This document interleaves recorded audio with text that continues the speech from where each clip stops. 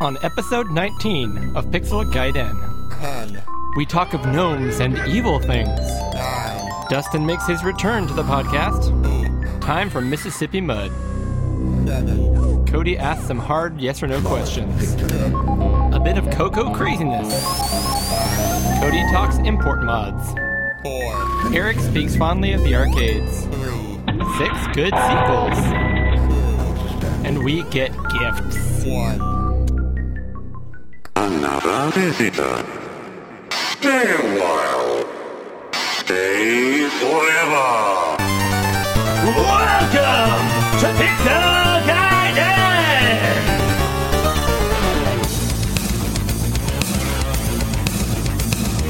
Introducing your hosts, Eric Nelson and Cody Hoffman!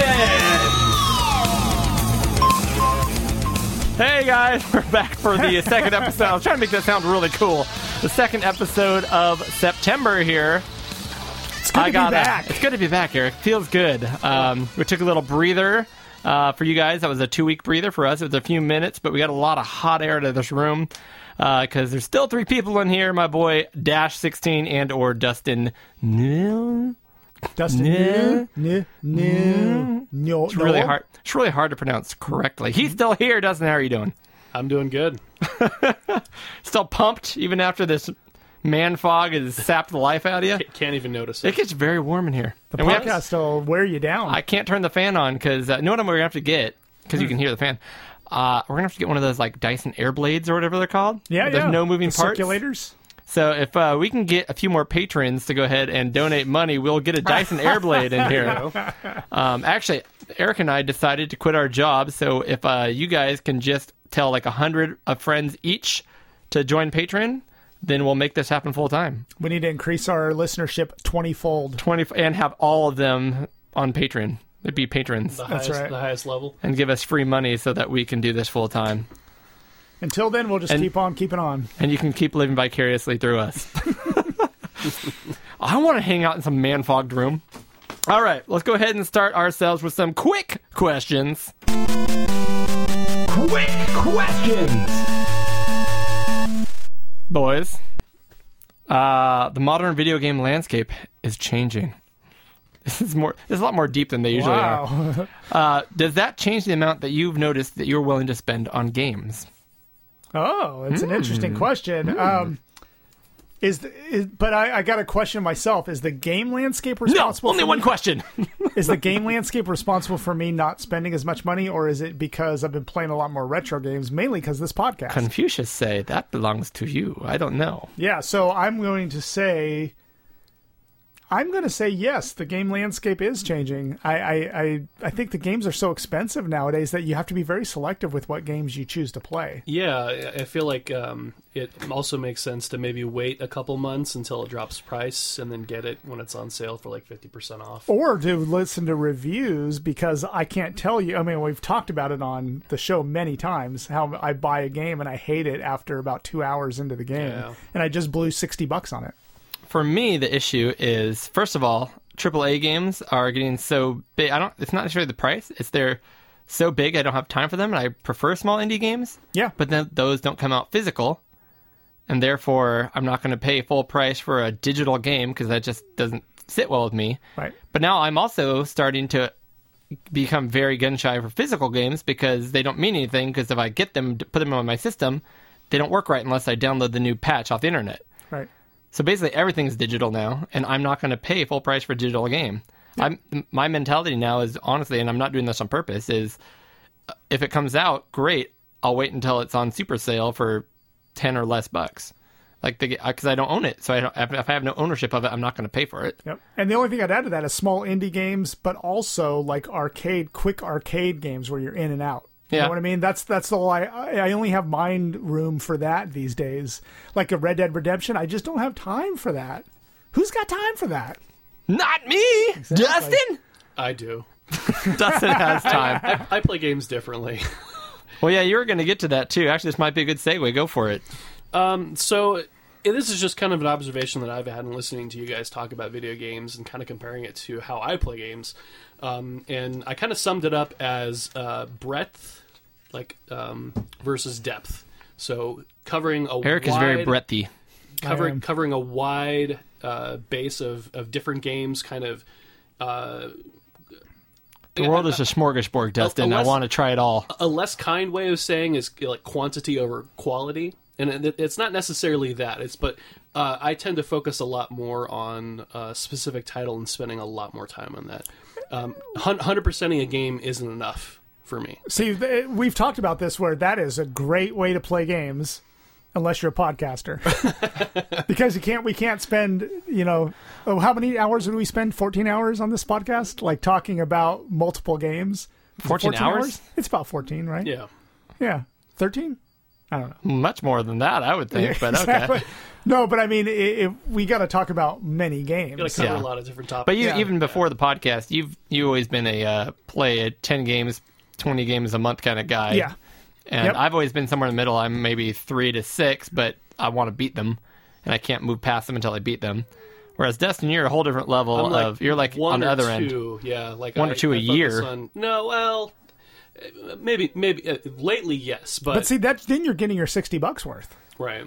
But I mean, it takes me 10 years to beat Burnout 3, like we talked about on the last episode. I mean, Yeah, little nibbles. You put it back in the pantry and then come back and nibble on it later. and that's put it back why I in the pantry. appreciate a good save system in a game. There you go. Right? Yeah, so I mean, like for example, look at Super Mario Galaxy. I got every single star in that game. Oh, nice. 100% of both the Mario and Luigi stars. I demolished that game. I completely tore it down. So Did you do that's- the Breath of the Wild? Oh yeah, Oh, wow. So I own that. I haven't started it because I'm afraid. Because So- I am also a completionist. But that's also why I veer away from There- big games, because I don't want to have to put that time in. thing I know I will. The thing that makes my playstyle difficult in more recent times is they're adding so much more to games. There's, like in Breath of the Wild, for instance, there's like 800 Korok seeds to find.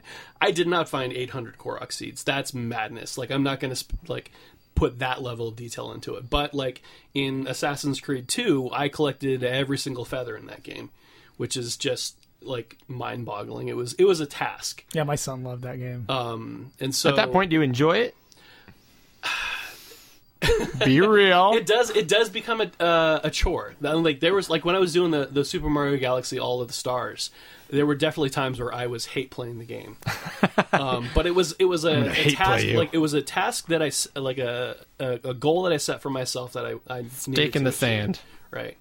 And so with other games in the more recent history, like I've been playing because they've been kind of in the constant development where the game is never done. Right. You look at Minecraft. Right. That game came out 12 years ago. Well, and no one plays that as a game anymore, anyways. Oh, I do. Do you? I play survival mode. I don't do creative at all. I think you're the one. I'm not the only one. I've got friends that I play with that are the same. But yeah, I mean, so the game is constantly being iterated and developed and added on. So they're always adding new things to it. So that's kind of what keeps me playing games is kind of following along and seeing the game change over time and it keeps it fresh. A good example is Fallout 76, which I heard terrible things about, and then you're actually one of two friends of mine who play that exclusively now. Yeah, I'm a big fan of the Fallout series, and I played Fallout 3. starting from Fallout 1. I've played all the way from Yeah. from the beginning all the way up to Fallout 4 and That's 76. legitimately retro, by the way. Fallout 1 and 2. Yes, they are. So yeah, Fallout 76 I have been playing almost exclusively since launch. You even played it through all the crap that they went through, huh? Oh yeah. And it's Did you have those same frustrations? You just kept playing anyways? So, some of the criticism is fair that the game is buggy. Like, there are issues with the game. But I think there was a lot of bad negative press at the beginning that kind of killed it. But Bethesda's dedication to the game and evolving it and changing it over time is apparent in what they've done with it. And I'm excited to see where it goes. Like, I have taken a break in more recent time to kind of put it on the back burner. I'll come back to it in a couple months. But, I feel fresh again. yeah. So... Cool. Yeah. Eric, you got the next question. Yes, I do. I love the way you put this. It was very specific. Very whimsical. I actually, when I first wrote this, I named the gnome, but I decided it was too much. I did. but I'm not going to say his name. That's awesome. To say his name may bring him into reality. You have to if guess say his it name 3 times. you get 3 times. Yeah. I want to hear his name off air. So, an evil gnome appears and says you have to pick either 8-bit or 16-bit games to completely eradicate from the planet. Which do you choose? That's an easy one for me. It's easy for me too, but I think Dustin and I are different. I'm going to say 8-bit. I'm gonna say 16. Okay, so That's exactly what I thought. So you eradicate all 8-bit games? I would, yeah. So all your Commodore games are gone, everything, okay. And for you? I said I would have to get rid of. It would be hard. I love all the games, but I'd Yeah. have to get rid of 16. The gameplay on the 8-bit games and the 16-bit games is very similar. Yeah. It's typically a graphic thing, and there's a whole lot more 8-bit games.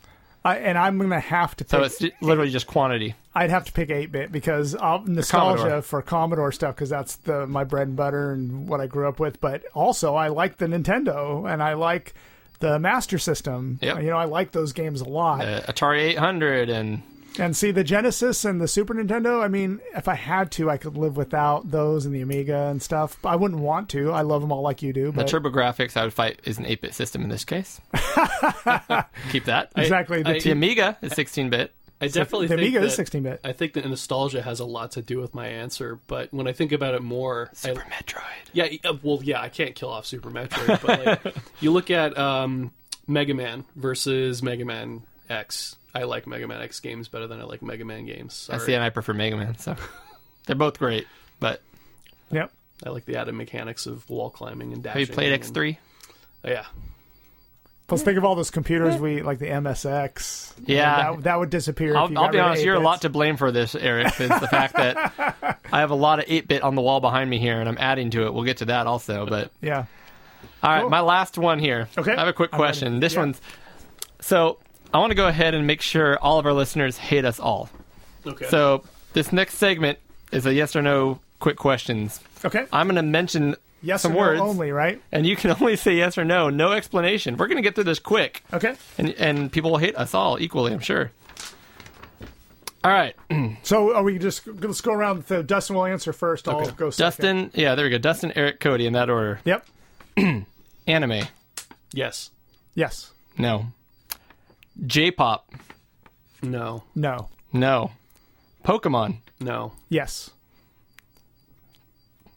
No. Rock band.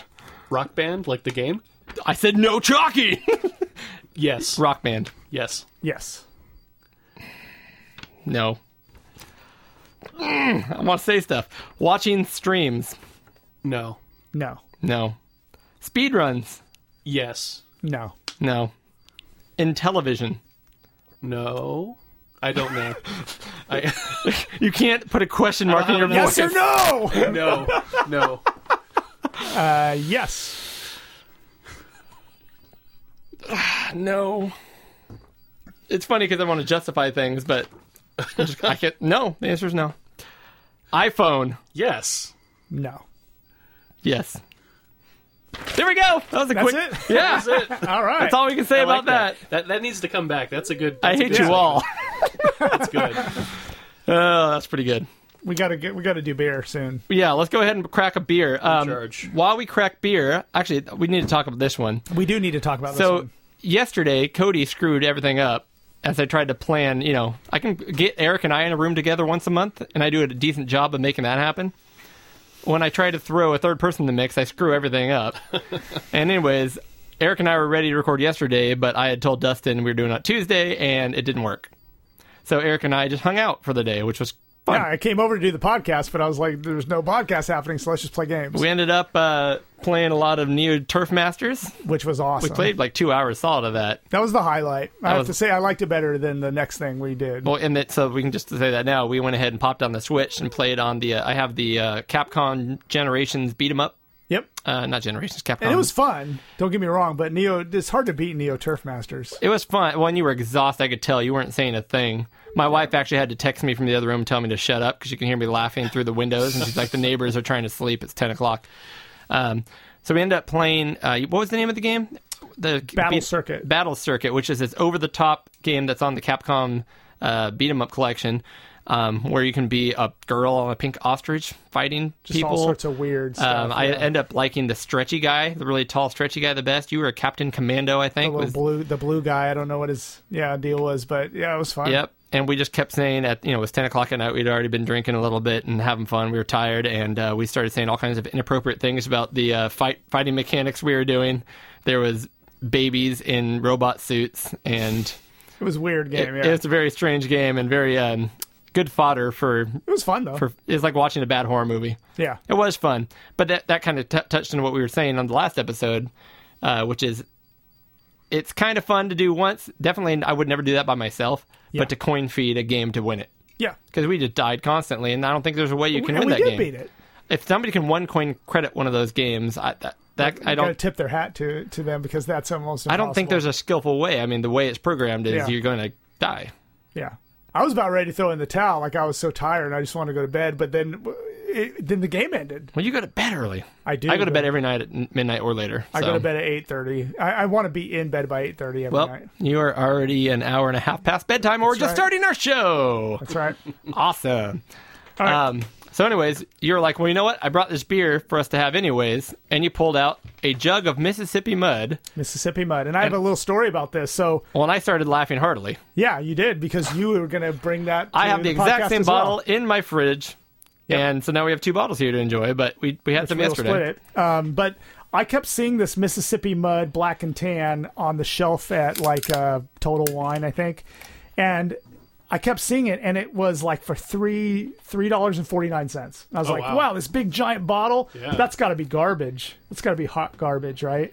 So on a whim, I told my wife, I'm just going to buy it. I want to try it. It looks like it's in a moonshine jug. Right. I'll take a picture of this. In fact, I'm going to do it right now so we can Ooh, post we're it. going to get some audio and video of this episode. So I bought it, and so spoiler alert, I've already had this, but As have I. it's a great beer. It's great. It's a black and tan mixed in a bottle. It's not, I mean, black and tans are supposed to be separate. I used to make them in a bar when we went to college, and we'd made it with Bass, would be the tan, and then you had a special spoon for the Guinness that you hang Guinness. over the top. Yep. And put the Guinness on the top so that you'd see a separation between the two. I used to do the I've ever had a black same. and tan.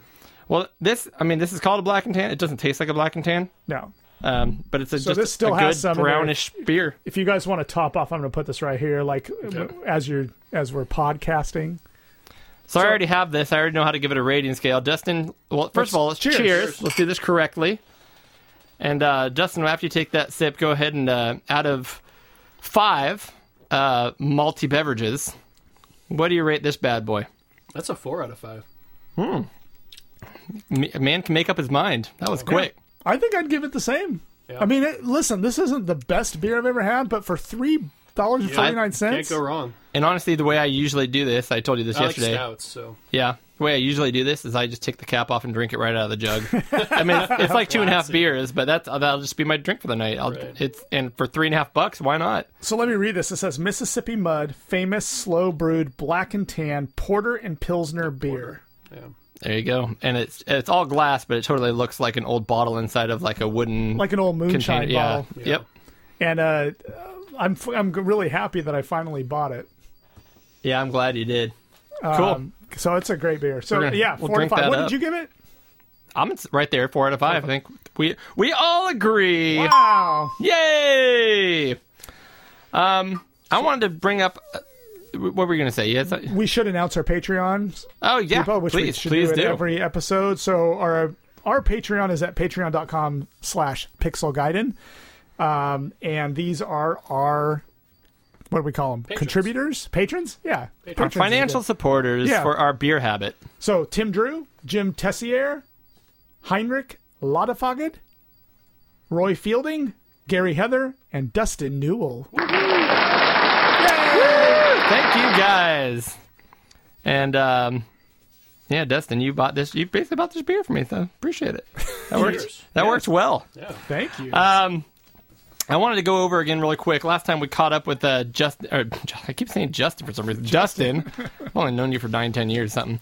And I wanted to go back to the man who I did some radio in college, But I never did a podcast until I met Dustin Newell. And it was funny because he took over his buddy's podcast while he went to the military, I believe. Yeah, he's in the Army, and he was doing a officer's course, like going to class or school or something to...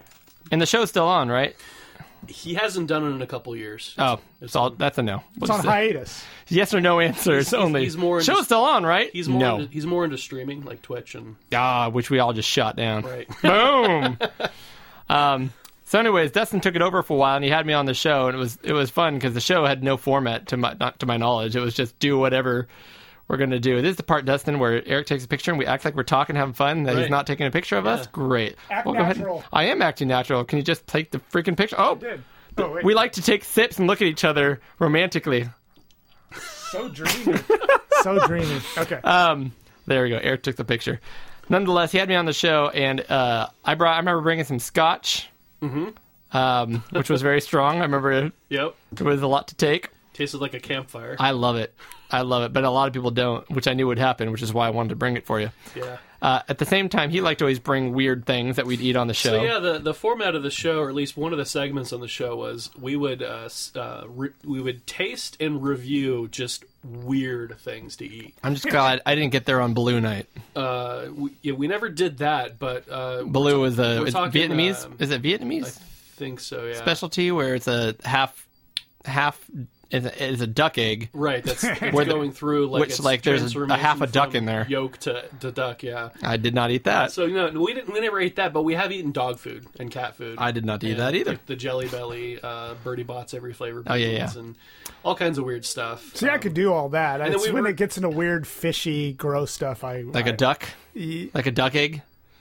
I think I'd With do a duck inside of it, like a living, not living obviously, but like a half-formed duck. You actually chew bone. Yeah, I probably wouldn't. No, it was I wouldn't do that one. Dog food was pretty bad. I would assume that was pretty bad. It was pretty bad. But you ended up giving me gelatinous mutant coconut. I don't even remember what it was, but yeah. You know, No, it's been a while. we but- did like 3 things, but that was one of them. Gelatinous mutant coconut, right. and it wasn't bad. It actually tasted all right. It's Yeah. just a weird texture. Right. Anyways, but then also on their show, they always use their handles, or I don't know if you call them handles, screen names gaming handles from your right. game, and I didn't have one. Right. So the show started with a song, and then Dustin just stared at me while I was like, "What? Why are you staring at me?" He's like, "Do you get the joke?" And I was listening to it, and finally clicked. I'm like, "Ah, a horse with no name." So we were trying to make a handle. Then again, I ended up sticking with Oddball. Right. 49 with 2 1s. ODDBA1149. That is my Twitter handle. I'm going full circle here. Eric is Duh Project at Duh Project, and Dustin here on Twitter is -16. Do you have what else do you use besides Twitter? If people do want to, Just mostly Twitter. I think I'm on Instagram as well. -16. I think DN. I think -16 was taken. yeah. But DASH16. And of course, if you guys want to send us an email, we'd really appreciate that. podcast@pixelgaiden.com. I think it's time for us to move into catching up, right? Yeah, Is that the next part of the show? exciting. All right, let's do that. Catching up with Eric and Cody. Dustin, name the game. What's that song from? the game. Oh, I don't know. Eric, you I got don't. this. I have no idea. Really? Oh, that surprises me. No, I don't know. I recognize a lot of your music is from Metroid, Super Metroid. Yeah, it is like Mega Man. That's from Cannon Fodder. Boom. Oh, I should have known that. Yeah, that's why one it of my really favorite surprised me. games. Yeah, absolutely. How did I not know that? Yeah. Anywho, All right. I am finally a subscriber to Retro Gamer Magazine. Yay! Yay! Oh, applause. I'm so excited. If you remember before, they had some deals that they just didn't offer in the U.S., and they came out with the deal, and it might still be available if you guys are listening to this. I don't know. It was 5 months for $5. That's a pretty good deal. And then, of course, after that, you start paying And full you- subscription price. But And you're sure that that's activated for you here in the I US? got it confirmed and everything. All right. Good So for you. I will start getting my issue in October. That's cool. Yeah, I still do I love the magazine. It's so good. I love the magazine, but I do like my ritual of going into the bookstore, which, Yeah. our kids will never know what a bookstore is. Right. Yeah. But I go into the bookstore and it's still on the shelf and I grab it every month. It's one thing I go and look for. So Yep. You know, they're coming back. Amazon's putting out physical stores where you can buy books. Yeah. Oh my gosh. I saw one in. After they killed off Gosh darn it. killed all the bookstores, and then That is terrible Yeah, news. it's- That's like rubbing it in their face. Yeah. Like, hey, you know how we destroyed you? We'll try brick and mortar. Why not? So We're going to succeed. You We're talked Amazon. about going to New York like last time. When Yeah. I was in New York last, I went into an Amazon. Yeah. An Amazon Oh, did you really? brick and mortar, yeah. We were on our way to the Empire State Building. It's really close to the Empire State Do Building. they still do the trucks that go around and have like Amazon the hot spots or whatever they call them? Yeah, the gold treasure box or something. Yeah. Yeah. I don't know about that, but I know that I've gone into one and it's like a little bookstore that doesn't have a lot of books. Like it really Yeah. didn't have that much stuff in it. Yeah. It was very kind of sparse looking and modern, postmodern or whatever Yeah. you call it. Postmodern. I did not like it. So anyway. Gotcha. So what is next here? Fire Emblem, Path of Radiance. that's So we were just talking the about GameCube one. We were just talking about GameCube. So after I modded my GameCube, which you can listen to on episode, what was it, 16 or 17? Forget which one we We're talked going to about. start that. taking notes. I know. We need an intern to take all these notes. Go back and listen to all of our and index all of our episodes. Eric, I was just thinking, Dustin's right here. Yeah. Maybe, Yeah. Hey. I don't know. Maybe he wants to do some. We For can, beer. We can negotiate my rate. There you go. But so, I modded it and now I can burn, because this game right here is $100 easily. Like if you go and try to buy yeah. this game. Well, any Fire Emblem GameCube Path of game. Radiance, yeah. But this one is particularly rare even for GameCube games. Yeah.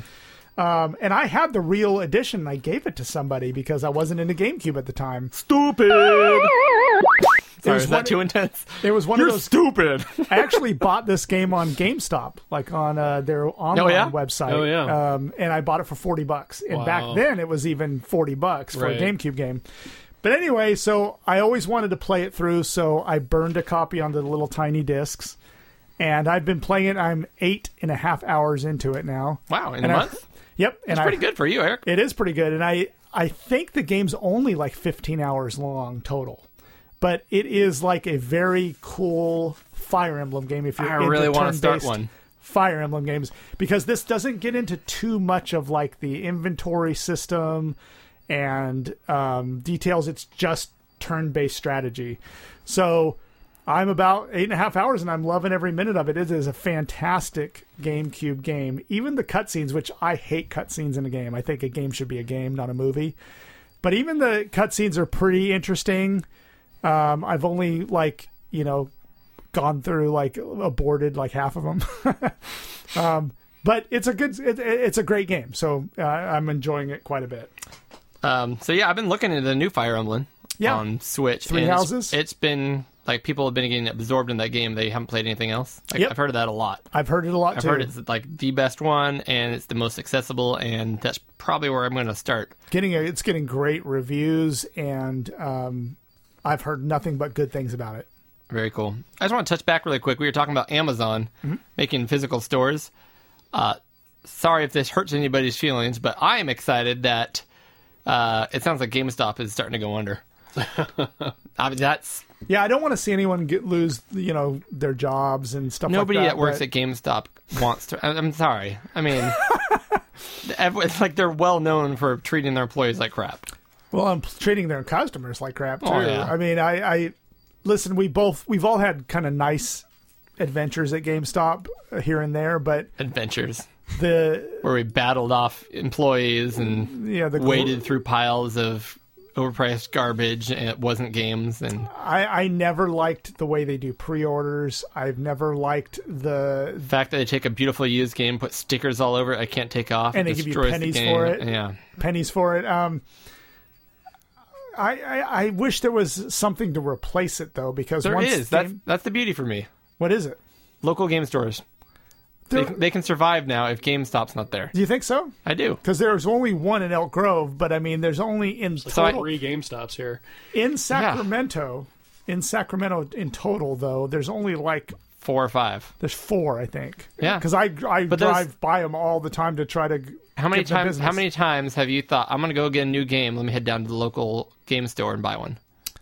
Well, I buy. Yeah, I mean, Right, you don't. I buy them at Target. But people buy exactly, and that's Yeah. partly because they can't carry them because if they have to buy in like bulk they have to buy 25 or more of each game. They can't true. because they're not going to sell that many. Right. So they can't carry the new stuff because GameStop Yeah. and Target and those too. But if GameStop goes away, now they can actually supply gamers with new games. Yeah.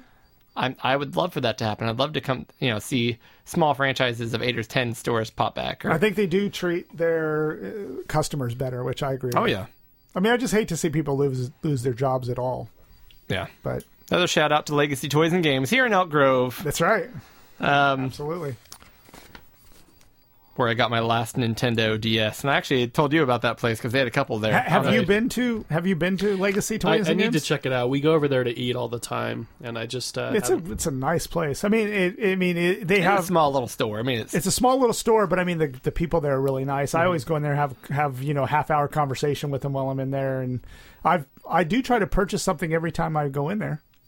I'm probably every other time realistically. Yeah, Yeah. I think that's about right. That's where I got my Odyssey 2 and my my DS. I just got. I got some PlayStation controllers and stuff. Yeah. I finally, last time I was talking to you guys, I was in the middle of like 3 games. I finished Riddled Corpses EX. Cool. I haven't finished that one yet. I haven't even played it since last time my son and I played together. Yeah. because it's a great multiplayer game. You get to level 4 and you have to really grind on that level. Yeah. But you pretty much have to unlock every character and every feature to beat the game. Okay. But I had a blast doing it. And then it's funny because it's one of those games where as soon as I beat it, I started like playing it again. Like me with Burnout. Yeah. Yeah, you kind of get like a new character Yeah. for beating it, and you're like, all right, let's try this new character. And then you end up like playing half the game again before you're like, why am I doing this? I just beat the game, but like you just keep going. Great I game. do love it. It's a great twin stick game, which I appreciate. Arena shooter. Arena shooter. Yep. I also beat Cosmic Star Heroine. Wow. Yep. Two games. Uh-huh. Wow. Look at you. Well, I was really close last time we talked, so I made sure we went on a weekend trip. I'm not going to call it a full vacation. And I brought the Switch with me, and I'm like, I'm going to beat these 2 games. And sure enough, I did. Look at you. That is all there is to it. Look at you. I was going beating to try those to beat games. Borderlands 2. Yeah. And for whatever reason, they got to this one mission that you don't have to do. You don't have to do every mission. But it just was, for some reason, it just was kind of monotonous. I don't know. And I just kind of got stuck there, and I didn't want to not beat it, but I didn't want to play it. That's so the I story just of kind my of life. stopped on it. So yeah, I pulled an Eric. Yeah. Basically. Good for you. I pulled an Eric. Life's too short. Life's too short to play Borderlands 2 all the way through in one go. Exactly. This is interesting. I'll start with this because even though this is your topic, I'll start with it because Okay. I went to play the aforementioned Vic Nibbler, Yes. which we talked about in the previous episode. Episode 18. In episode 18 of Pixel Gaiden Podcast. And fun little Vic 20 game. But as I was trying to get my cart, the penultimate cart in there and everything and turn it on, all of a sudden my TV started doing some funny things, made some sound, and all of a sudden my Vic turned off. And now I couldn't get it back on. And I was like, shoot, I fried something's bad, whatever. And so first thing I do is write Eric and basically sob into my text. And you're like, that used to happen to me when I was a kid. When I put the cartridge in wrong, my dad always, I think you said your dad got on you for putting the He cartridge was an in wrong. electrician. He was an actual electrician. Yeah. An actual one. Well, I mean, we're amateurs. We're rote amateurs, but my dad was an actual electrician, and so if you don't line up the cartridge right, you're obviously shorting one of the contacts on the cartridge with probably a power pin. Yeah. And yeah, so Send go in ahead. something to 'cause I ground. want you to. So anyways, share you story. basically said, usually I had to put a new fuse in and fix it. So sure enough, I opened the Vic up, checked the fuse, and it is blown. Yeah. So I had to hop on the internet, and you can't just buy one of these things because it's like $5, but you can buy 25 of them for like $3. Yeah. So I have now a you huge have pack. 25. So if you guys have any Vics that pop a fuse, I've got fuses.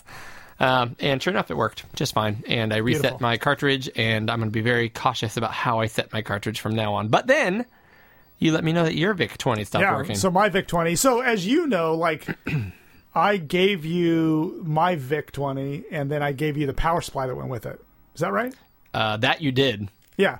No, and that's great. But my challenge to Thank you. myself was like, I'm going to just build another power supply for my Vic 20. I mean, ours are the older Vic 20, so they're 2-prong 9-volt, pretty simple power supply. But you have the really cool keys on yours. Yeah. Here, fill yours up with this one too. All right. So anyway, my Vic 20. So finally, I got off my butt and I was like, I'm going to build this power supply. So I go and I build it, and it's pretty simple on the internet. They explain how to do it. you can basically just take a wall wart, like a typical modern wall wart kind of, power supply. That's 9-volt, 3 amps. That's the minimum it needs to be. I get one of those. I build this adapter for it that goes into the 2-prong connector in the VIC. Connect it all up, boot up my VIC-20. Works like a charm. Works perfectly. Like I see the VIC-20 screen. Yay! Eric, fix it. 100% perfect. No.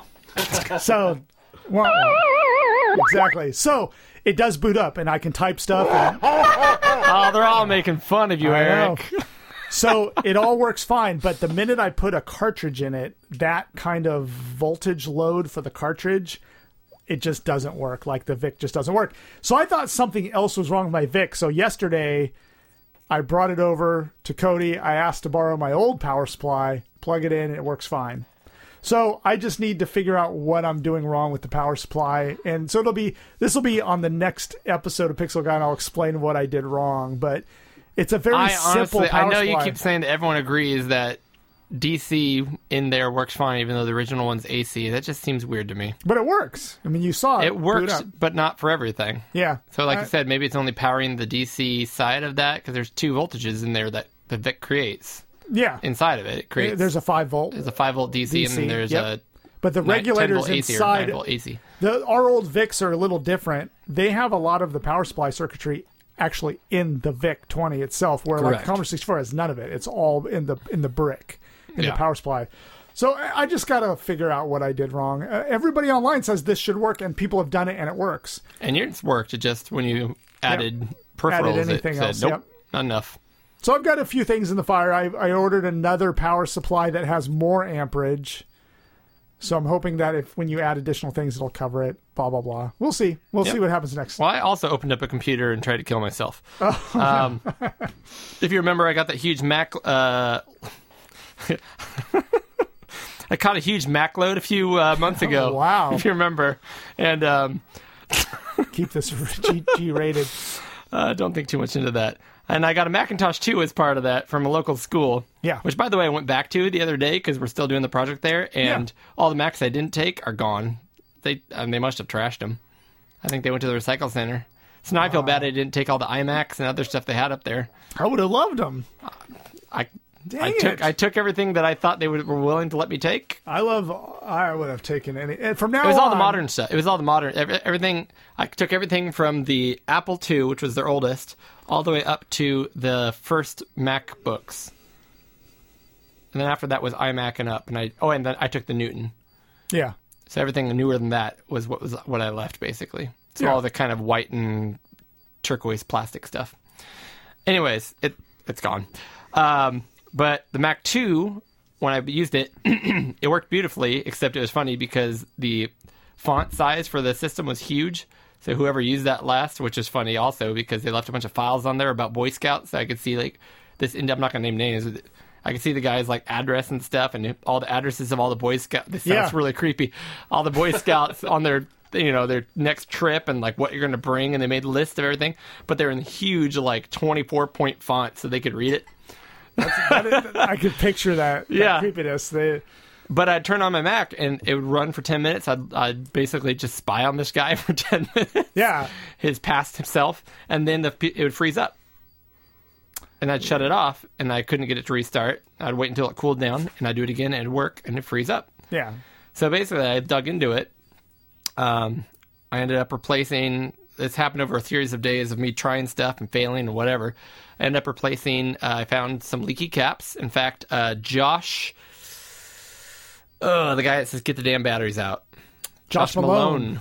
I reached out to him because I knew he would know. Yeah. On Twitter. So if you listen, Josh, appreciate it. Yeah. And I basically said, here's what's going on. He's like, well, it sounds like it could be a power supply issue or a cap issue. And I explained it a little further. He's like, yeah, it's a cap issue. Yeah. So sure enough, I went on there, looked on the board. And he said it's usually the SMD caps, which is the surface-mounted caps. But they're all over the place. I'm like, oh, crap. And I took a picture. I'm like, you mean all these? He's like, no, just the metal cylinder ones. Yeah, there's those only are the like radial 3 ones. Those, yep. Yeah. There's only like 3. I'm like, oh, I can do that. So sure enough, I go downstairs. I have a pile of caps that I use. I pull these things off, and I see all kinds of damage under them. So they definitely leaked. So then I got out some vinegar, cleaned it all off, let it dry for an hour or two, reflowed the traces, put in new caps. Then it wouldn't start at all. Then I tested everything out and found out the solder pads that I soldered to were no longer connected because of the acid Yeah. to the traces they were supposed to follow. So then I end up having to shave off the outer edge and then reflow the traces. Long story short, after 3 days of me banging my head against the wall, works beautifully. It's fixed now. It's Good. fixed. And if you remember this thing, it is huge. I don't have it in here because it took up like a The quarter Mac of 2 this is table. It's huge. Yeah. And what's really crazy about it is when it first came out, I looked it up. Depending on which model you got, which mine was actually the one that had the medium-sized hard drive and 2 floppy disks. Yeah. It was between $9,000 and $15,000. Yeah. So the one I had originally cost probably $12,000-$13,000. Right. Nice. Not worth that anymore, but still pretty valuable. Yeah. And it's too big for me, and I've got other Macs here, so I'm going to move it on. But Yeah. I got it working, put new batteries in it. Yeah, I had to do excited. that with one of those old TRS-80 Model 100s, those portable ones. Yeah. There was a trace that had a cap had blown in that and had etched out the trace, and I had to bodge it with a wire. Yep. So I had to Oh, yeah. there was a trace, and instead of the trace, I had to stick a wire Yeah, in just there. jump it over. And it worked. Yep. Fine. Yeah. And you feel so good after that. You do. Yeah, Especially. it feels really good. You feel like you're all right, great, I can fix anything. Did you ever watch the movie or the TV show House MD? Oh yeah. I did you? not actually. House is great. Yeah, so you remember when House would always say it's not lupus? Yeah. because it was always lupus. Except for the one was the time it problem. was. Except the one time it was. It's like with a retro machine. If something's wrong with it, it's almost always capacitors. capacitors. Yeah, it really is. Because In the fact, chips are pretty solid. I mean, they do go out, but not that often. It's usually capacitors. Yep, absolutely. Yeah. You've been playing some more GameCube games here, apparently. So this is another GameCube success story is Mario Kart Double Dash. There's a little story to it is that I burned a disc. Okay, so I burned 4 discs of GameCube because with that recent mod, and they all worked perfectly except for the Double Dash. Mm-hmm. It would play for a little bit and then it would crash. So I kept downloading these different images on the internet and finding one that finally worked. And I did get it to finally work, and it's a great Mario Kart Dash game. I mean, if you like Mario Kart or Mario Kart 64 or any of those, it's a great one with a few little cool gimmicks, like you can have 2 people on the kart. Did you Yeah. play this on your GameCube? Oh yeah, no. Me and my wife played all the way through Double Dash. Okay. From beginning to end. I would drive and she would ride in the back and attack. It was, Oh, I didn't know you could do that. Yeah, you because can I've play only co-op. played single. So what you can do as a single player is you have a guy with your weapons that you We're not collect. blessed with wives who play video games with us, Exactly. Dustin. You don't realize Well, that's the only game she plays. what a treasure. As single player, you drive and then you grab a power up weapon, and you then swap you can spaces. You just Yeah. swap spaces, and then you can grab another power Right. up so that you can just swap your guys. There's a guy hanging on the back of your car, Right. so you can just swap your guy. But I didn't know that's awesome. I'll have to It was a look lot into of that. fun. Yeah, in Double Dash you could actually play 8 players across 2 GameCubes. Oh wow! You could hook two hook 2 GameCubes together with the Ethernet adapter Oh wow! and have local play between 2 systems. Yeah. Well, I'm gonna. I my daughter loves the kart games. Mm-hmm. Like she plays Mario Kart 8 at least with me, so maybe I can get her to I play haven't played that one yet.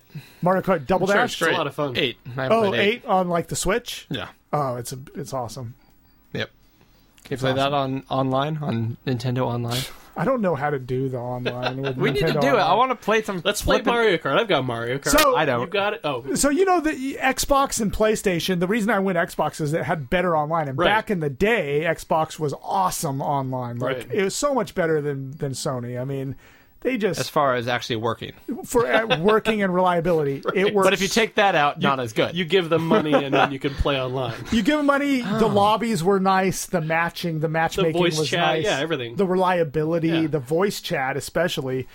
So you get these, and then Sony catches up. I mean, now Sony's is pretty good, but then Switch introduces this thing, and they're like, "Oh, you got to have a cell phone to do online." I'm like, "What are you talking about?" Right. Oh, the chat, right? Yeah, Using the app on the chat yeah. thing. That's half We're of not the going fun. That's to half of the conform fun. to your ideals, Eric. We'll do it the way we darn well feel like. That's half of the fun of online is the chat. Now my kid, I have to go buy my kid a cell phone to do the chat thing online. That's ridiculous. And then there's no matchmaking. There's no lobbies. There's no matchmaking. It's ridiculous. Anyway, Gotcha. Go I'm going to go ahead and reserve 5 minutes for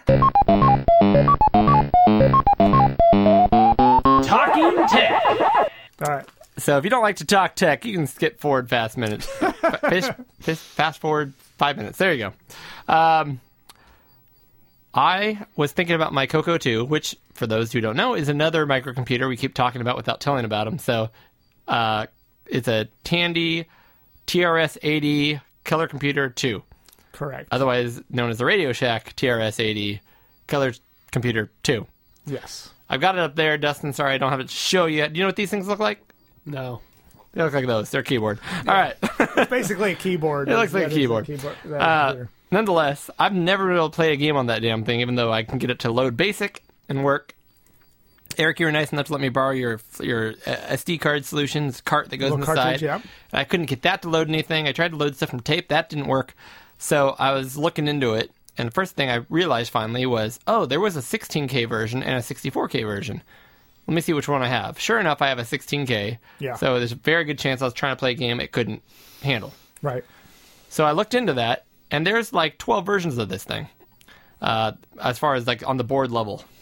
And you can upgrade them and do all kinds of stuff. So I looked at my specific board, and it's not a super common one. They started making them in Korea eventually after making them in the USA. And I have the first revision of the Korean one, and it came with 16K, and it did that in a different way than previous ones and its successors. So it's interesting. It had 16K, but I actually had to go back and look at an old, I can't remember what the name of the magazine was, but an old Color Computer 2 magazine. Yeah, I forget the name of it. I know what you're talking about. Well, there's a few of them apparently. Yeah. And they listed about how you do each computer and how you upgrade the RAM. And it took like 5 pages because it was all text. But then one little gray box in the corner said, oh, if you have a Korean one, here's what you do. So it's kind of a side note. I'm like, well, that's the one I have. So it's interesting because they didn't know which way technology was going to go. So they didn't know if they should stick with the current inexpensive RAM, which was 8K RAM, or if they should go with this new one Texas Instruments just released called, I have a part number. So actually I have a part number right here. Hold on. A TMS 4464, which is 32K RAM, Okay. all on one chip, which is like mind-blowing back then. So they basically made it so that it can accept this 32K RAM, in which case you only need to add 2 of them, replace the 2 existing chips with these 2 new chips. But if you wrote to the factory and said, I want to upgrade, they would give you a bridge, which there's these 2 white connectors in there. You put this bridge in there, and it has 8Ks on it. And then there's all these little jumpers you have to make it all work, to make it know that there's... Right. So anyways, this was an ordeal. I ordered the chips from Hong Kong. I got 5 of them because it was, again, cheaper to buy 5 for like $10 than it was to buy like 2 locally. And there's only one place that actually sold them, in this Hong Kong place. And so I didn't know they were going to work, but they did say TMS 4464-10NL, whatever that means. So of course I just pulled out the old ones, shoved the new ones in, and of course it didn't work. It wouldn't even start up. So then I noticed there was this weird jumper that was jumping power from one place, and then there was a chip that was piggybacked on another chip, and some of the legs were welded, and then other legs were jumped over to another chip. So I'm like, well, I'm just going to remove all that garbage. I don't know what that was from. And then it really didn't turn on. And then I reversed all that, read up on it some more, and then found out that there was one little jumper I thought I had checked. It said you have to have this jumper connected to, say, 64K, which everything I checked was connected to 64K. But it was really this one over in the far corner, which wasn't jumpered, that said RAM expansion. I'm like, well, that makes sense. Jumpered that one, put everything back the way it was, put my new chips in. I've got 64K. Yay! So what does that mean? Not a dang thing. You still can't play games? You still need to get that extended BASIC chip. So, yep, it comes with a 1.3 color BASIC RAM chip based in it. Yeah. My particular version has a chip that is 24 pins, which most of them were, but my Korean model has that shoved into a 28-pin connector lock. So to get extended BASIC, I have to write to a guy, Rom. I can't remember. He wrote back to me. I had to email him, tell him what I wanted. He wrote back to me to confirm it. Yeah. I had to correct him, and then he corrected me. Anyways, we figured out what it is I need, but it's going to be like $30. But it's basically a 28-pin chip that has color BASIC 1.3 and extended BASIC built into it at the same time. Yeah.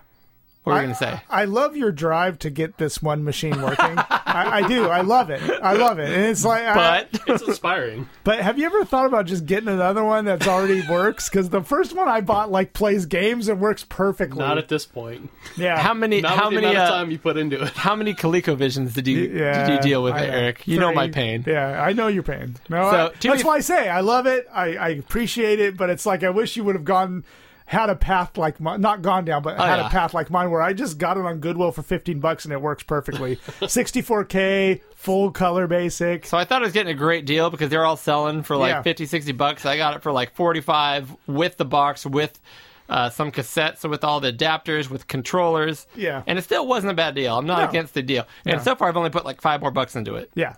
Well, except for time. And a whole lot of headache and time. And my time is worth like $5,000 an hour Exactly. because I am some big time stuff. But yeah, after I get this extended basic, honestly, I'll still come out ahead because right now they've already climbed in price. A Coco 2 64K is going for like $100. yeah, now. nowadays it makes sense. Yeah. I mean, you're going to stick with it, yeah. I'm probably going to stick with it now. But they also have Coco 2s. The original ones had this. I was telling you about it, and you haven't seen it. I want to look it up to show you. They call it the melted keyboard. Okay. And I almost want to buy just the keyboard to pop in there because it looks so cool to me. It's like this. Bing! Get out of here, Bing! Oh my gosh, you are terrible. You got to change your default. I really search engine do. there. I got this new laptop like 3 months ago. I don't use it terribly often, but it cannot. It goes to Bing, and Bing does not work. Coco 2 melted keyboard. I'm not typing. You guys could have Yeah, it's corrected like, me on what that. the hell's happening? Wow. Appreciate it, guys. Got my back. Good to know. This isn't happening. Coco 2 melted keyboard. Let's see if this one actually. I don't know what you're talking about with the melted keyboard thing. Doesn't sound good to me. It does sound like a negative Sounds thing, bad. doesn't it? See, that one's melted, but it's got weird colors. Yeah. But see how they're like really low and rounded? Yeah.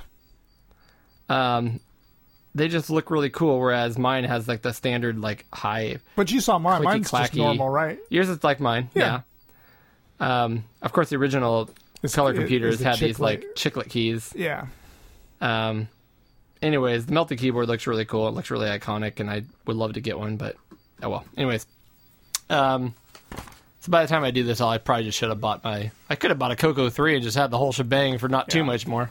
I kind of kick myself for not just getting a Coco 3 back in the day when they were really cheap. Because Yep. now they're rare and very, very hard to find. Yeah, in fact, But one they're was- more equivalent to like an Amiga. you know, what one I was mean? just on sale, and I thought about buying it, but I didn't. Now I'm kicking myself. Yeah. Anyways, you've been playing some Neo Geo Pocket. Yep. So I wanted to just tell you the stuff I've been playing. So I got the Flashmaster Flash card. That's the one Flashmaster. that's the local one with the really cool looking accurate cart, but it can only switch between 2 games with the dip switch. Yeah, two games, 16 meg games, and if there's a game like Metal Slug 2, that is a bigger game, you can only fit one on the card. Oh, I didn't know that. Yeah. Luckily, I have that one. Yeah, most of the games are 16 megs, but sometimes there's 32 meg games. But I slapped Puzzle Link and Cotton on there. I love me some Puzzle Link. Cotton, well, let me talk about that one first. That is the only shmup, and I'm going to use that term no matter who it makes angry, is the only shmup on the Neo Geo Pocket Color. Did It's you know not that? a good screen for shmups, I wouldn't think, but how was it? It was good. I'm still playing it, and it's a lot of fun. It's a great little... You've heard of Cotton, though, right? It's on other Oh, yeah, systems. no, we've talked about It's it. got the girl that's on the broomstick. Great shmup. It's good stuff. Awesome. I'm just glad I just banged Cotton real quick. And then the other one...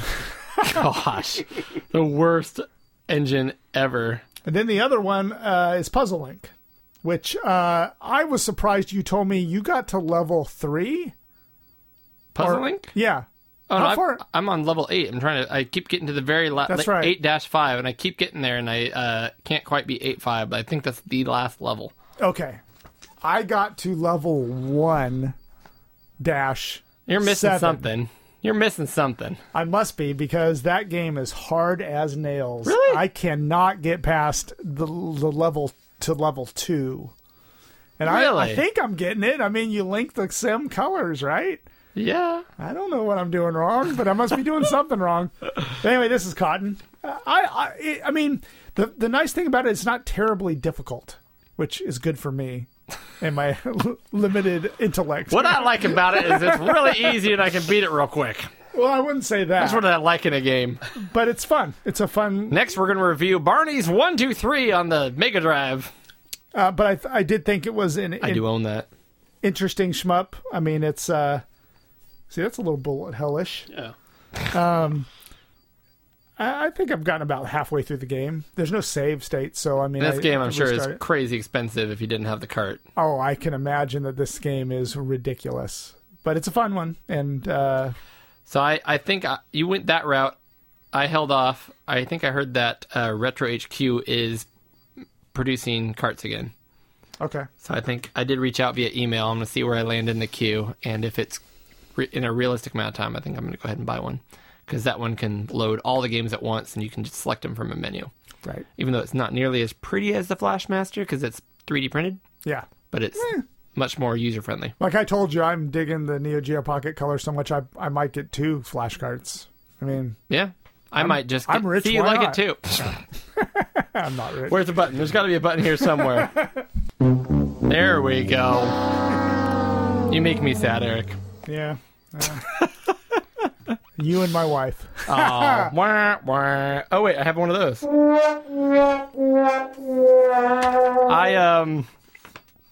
I'm excited about the Neo Geo cart because there's a lot of those games that are very pricey. Yeah. So, that'll be good. Where's my notes? Where am I at? Next up is bought a Commodore Plus 4. Yes, I did. Yeah, I saw it. Also had to buy new hangers. I don't have them up yet, but my wall of microcomputers, of wedge computers, if you will, Yeah. is growing. So with my new set of 3 racks, I should be able to add my Apple II up here. My Coco 2 can go back up on the wall, and the new Commodore Plus 4. Here, let me pass this around. Yes. Don't mind me. This is my Commodore Plus. It's actually heavier than you'd think. Yeah, it is. And she's a beaut. What Apple II are you putting on the wall? Just the Apple II. The Apple II GS? Yeah, Oh, that's not really a wedge computer. it's not. I guess it doesn't have to. I could put my Spectrum, but it's so small it'll look weird up there. Eventually my Spectrum Next will go up there. So anyways, there's the Commodore Plus 4, which I mean, again, any of these wedge computers kind of came before my time, so you could tell me more about that than I could probably. Well, it's in perfect shape. I mean, that one's a beauty. Apparently I got really lucky on this. I got this. I had it on its way. Hadn't seen it yet. I let you know about it. Mm-hmm. And I let, again, our boy Tim Drew know Yeah. about it. Yep. You guys both said the same thing, which is basically good luck. That thing's not going to work. Well, the main chip in there, the TED chip, is known for its unreliability. For failing, basically. For failing, yeah. And it still could. I mean, it was prone to overheat. So, Yep. and then So I once- heard a lot about this, and Tim said the same thing. He's like, I've got 3 of them. None of them work. Mm-hmm. Actually, I take that back. He had 4 of them. 3 of them don't work. One does work, but he's so worried about it working that he only uses it if he has to. Yeah. The Commodore 16 plays most of the games this well because they didn't make a lot that use the 64K, Yeah. which this has. So anyways, so he says he uses that for everything 16-bit because it's more reliable. He only uses this when he has to. However, I plugged it in and it works, which I was super excited about. Yeah. Did you put the heat sinks on it yet? I opened it up and put heat sinks on it because Perfect. that they say the key is to get the heat away from those primary chips. Now, it's interesting because it's a wedge. Yep. So the heat sinks that are vital are up here. So I bought just, import heat sinks they already have the glue on the back. You stick them on there. And I covered them. I mean, I got it like a 20-pack. So if there's real estate, I put them on there. Yeah. However, there's like 4 in the front here. And I kind of, because I saw on the futurewas8bit.com, they have some examples of what you can do. And they basically had a long strip of metal. I think Rod Hull did this. That he used the compound on each one of those chips and put this piece of metal across the whole thing. Yeah. So they'd all kind of share that heat sink. But I was like, wonder why he did it that way. And I realized, well, if I put heat sinks on these, the lid won't close. The lid won't close, yeah. So that's why I did it. You just kind of spread it over a long, thin piece. Yep. So I kind of wrote, I'm like, I don't have a long, thin piece of metal to do that with, or heat sink compound, because mine was already included with the heat sinks. So I kind of put it out there on Twitter, like, how important is that? And people are like, it's really not that important. Those usually don't overheat. Besides, they're the ROMs, the ROM chips. So the Commodore Plus 4 is basically a Commodore 16 with 64K of RAM. Yep. That has, I don't know why it says Plus 4. It has 3 like Office application ROMs built into it. It has like a word processor, which is awful, and a spreadsheet program, which is awful. And then it had like I guess they called it like graphics. They just called it graphics, but I guess it's like pie charts kind of thing, but they aren't pie charts, they're like bar charts. I thought there was a And they're database awful. element too, like a little flat file database. Maybe that was the 4th one. Yeah. I got this thing complete in box. I don't have the box right here, so that was cool. It came with some stuff, but it's interesting because my understanding is the 64 had already been out and was a huge computer, and there was already thousands of programs for it, and everyone loved that thing. Yep. They've made this to be a cost-reduced version of that, like a solution so they can compete with some of the other microcomputers that came in cheaper than a Commodore, I guess. However, this thing's technically like as powerful or more powerful than the Commodore 64. But the way they made it cheaper, and they made it completely incompatible with anything else that Commodore made. Yeah, I don't know if I'd say it's more powerful. That's kind of a weird. It's more equivalent-ish. The thing with that is that it didn't come with chips that support hardware sprites. It didn't come. That's true. It That's didn't true. come with the SID chips Nope. so not going to get as advanced music. It was almost That's like true. they designed that for business. So I think the processor runs faster than the Commodore 64 because the 6502 and the 64 runs at 1 megahertz. Okay, that's probably the part I heard. And I think that runs faster. I don't know what that runs faster at. But for games, that is inferior to the Commodore 64. However, Yeah. all kinds of crazy cool games have come out for it. Sure. People And will I was find looking at them. ways, There's some yeah. really good stuff out there. Absolutely, yeah. I have not been able to play any of these games yet. Right. For 2 reasons. Number one, the ports on the back are a little different. Yeah, they They definitely do have a user port back here. Okay. So apparently you can use the SD to IEC from the Future Was 8-bit on this machine, but to derive power from it, you either have to like solder a pigtail on it with another adapter, like a little connector, Yeah. which I'm not doing, or you talk to your boy Tim Drew and he sends you one of their cool new products, which I'm going to advertise for them right now, which is called the User Port Saver, Yeah. right? And I've seen that. That's been a product of theirs for a while now. Yeah, well, not too long. 6 months? Really? It's fairly new. I thought it was longer than that. Because you can use it on other machines than the Plus 4. Yeah, so basically what it does is on a Commodore 64, Yep. you plug it into the user port, and then it basically diverts the user port so you can still use the user port, Yep. but then also pulls off 5 volts onto another little wing that kind of sticks out the back of your computer so that you can plug in the SD to IEC into that port to take the 5 volts off of it, Yep, because but still use the user port. almost all the peripherals for the Commodore 64 have 5 volts, and you can draw that off of the cassette port, right? So you put that thing in there, and it just peels off like 5 volts, so Yeah, that you can basically, still use the port, but not eat it up for something that uses power. There you go. Yeah, So someone did kind of call me out on Twitter, and they're like, well, yeah, but it's a different user port. It's not wired the same way.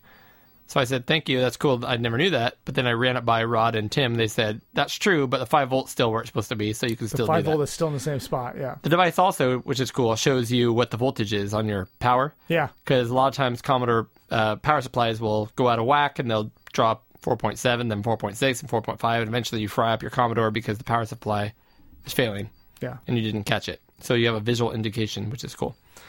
Here's the other issue. Where are the DB9 connectors on that, Eric? For the joystick, yeah, they don't. There support is it. not one dang DB9 connector, which means I can't use standard Yeah, controllers they take on this. They take proprietary joysticks, right? Now, here's a benefit. Yeah. That's a reset button. A Commodore 64 does not have a reset button. Yeah, it's still That's kind of cool. it's still kind of messed up that they don't take typical DB9 joysticks though. That's kind of lame.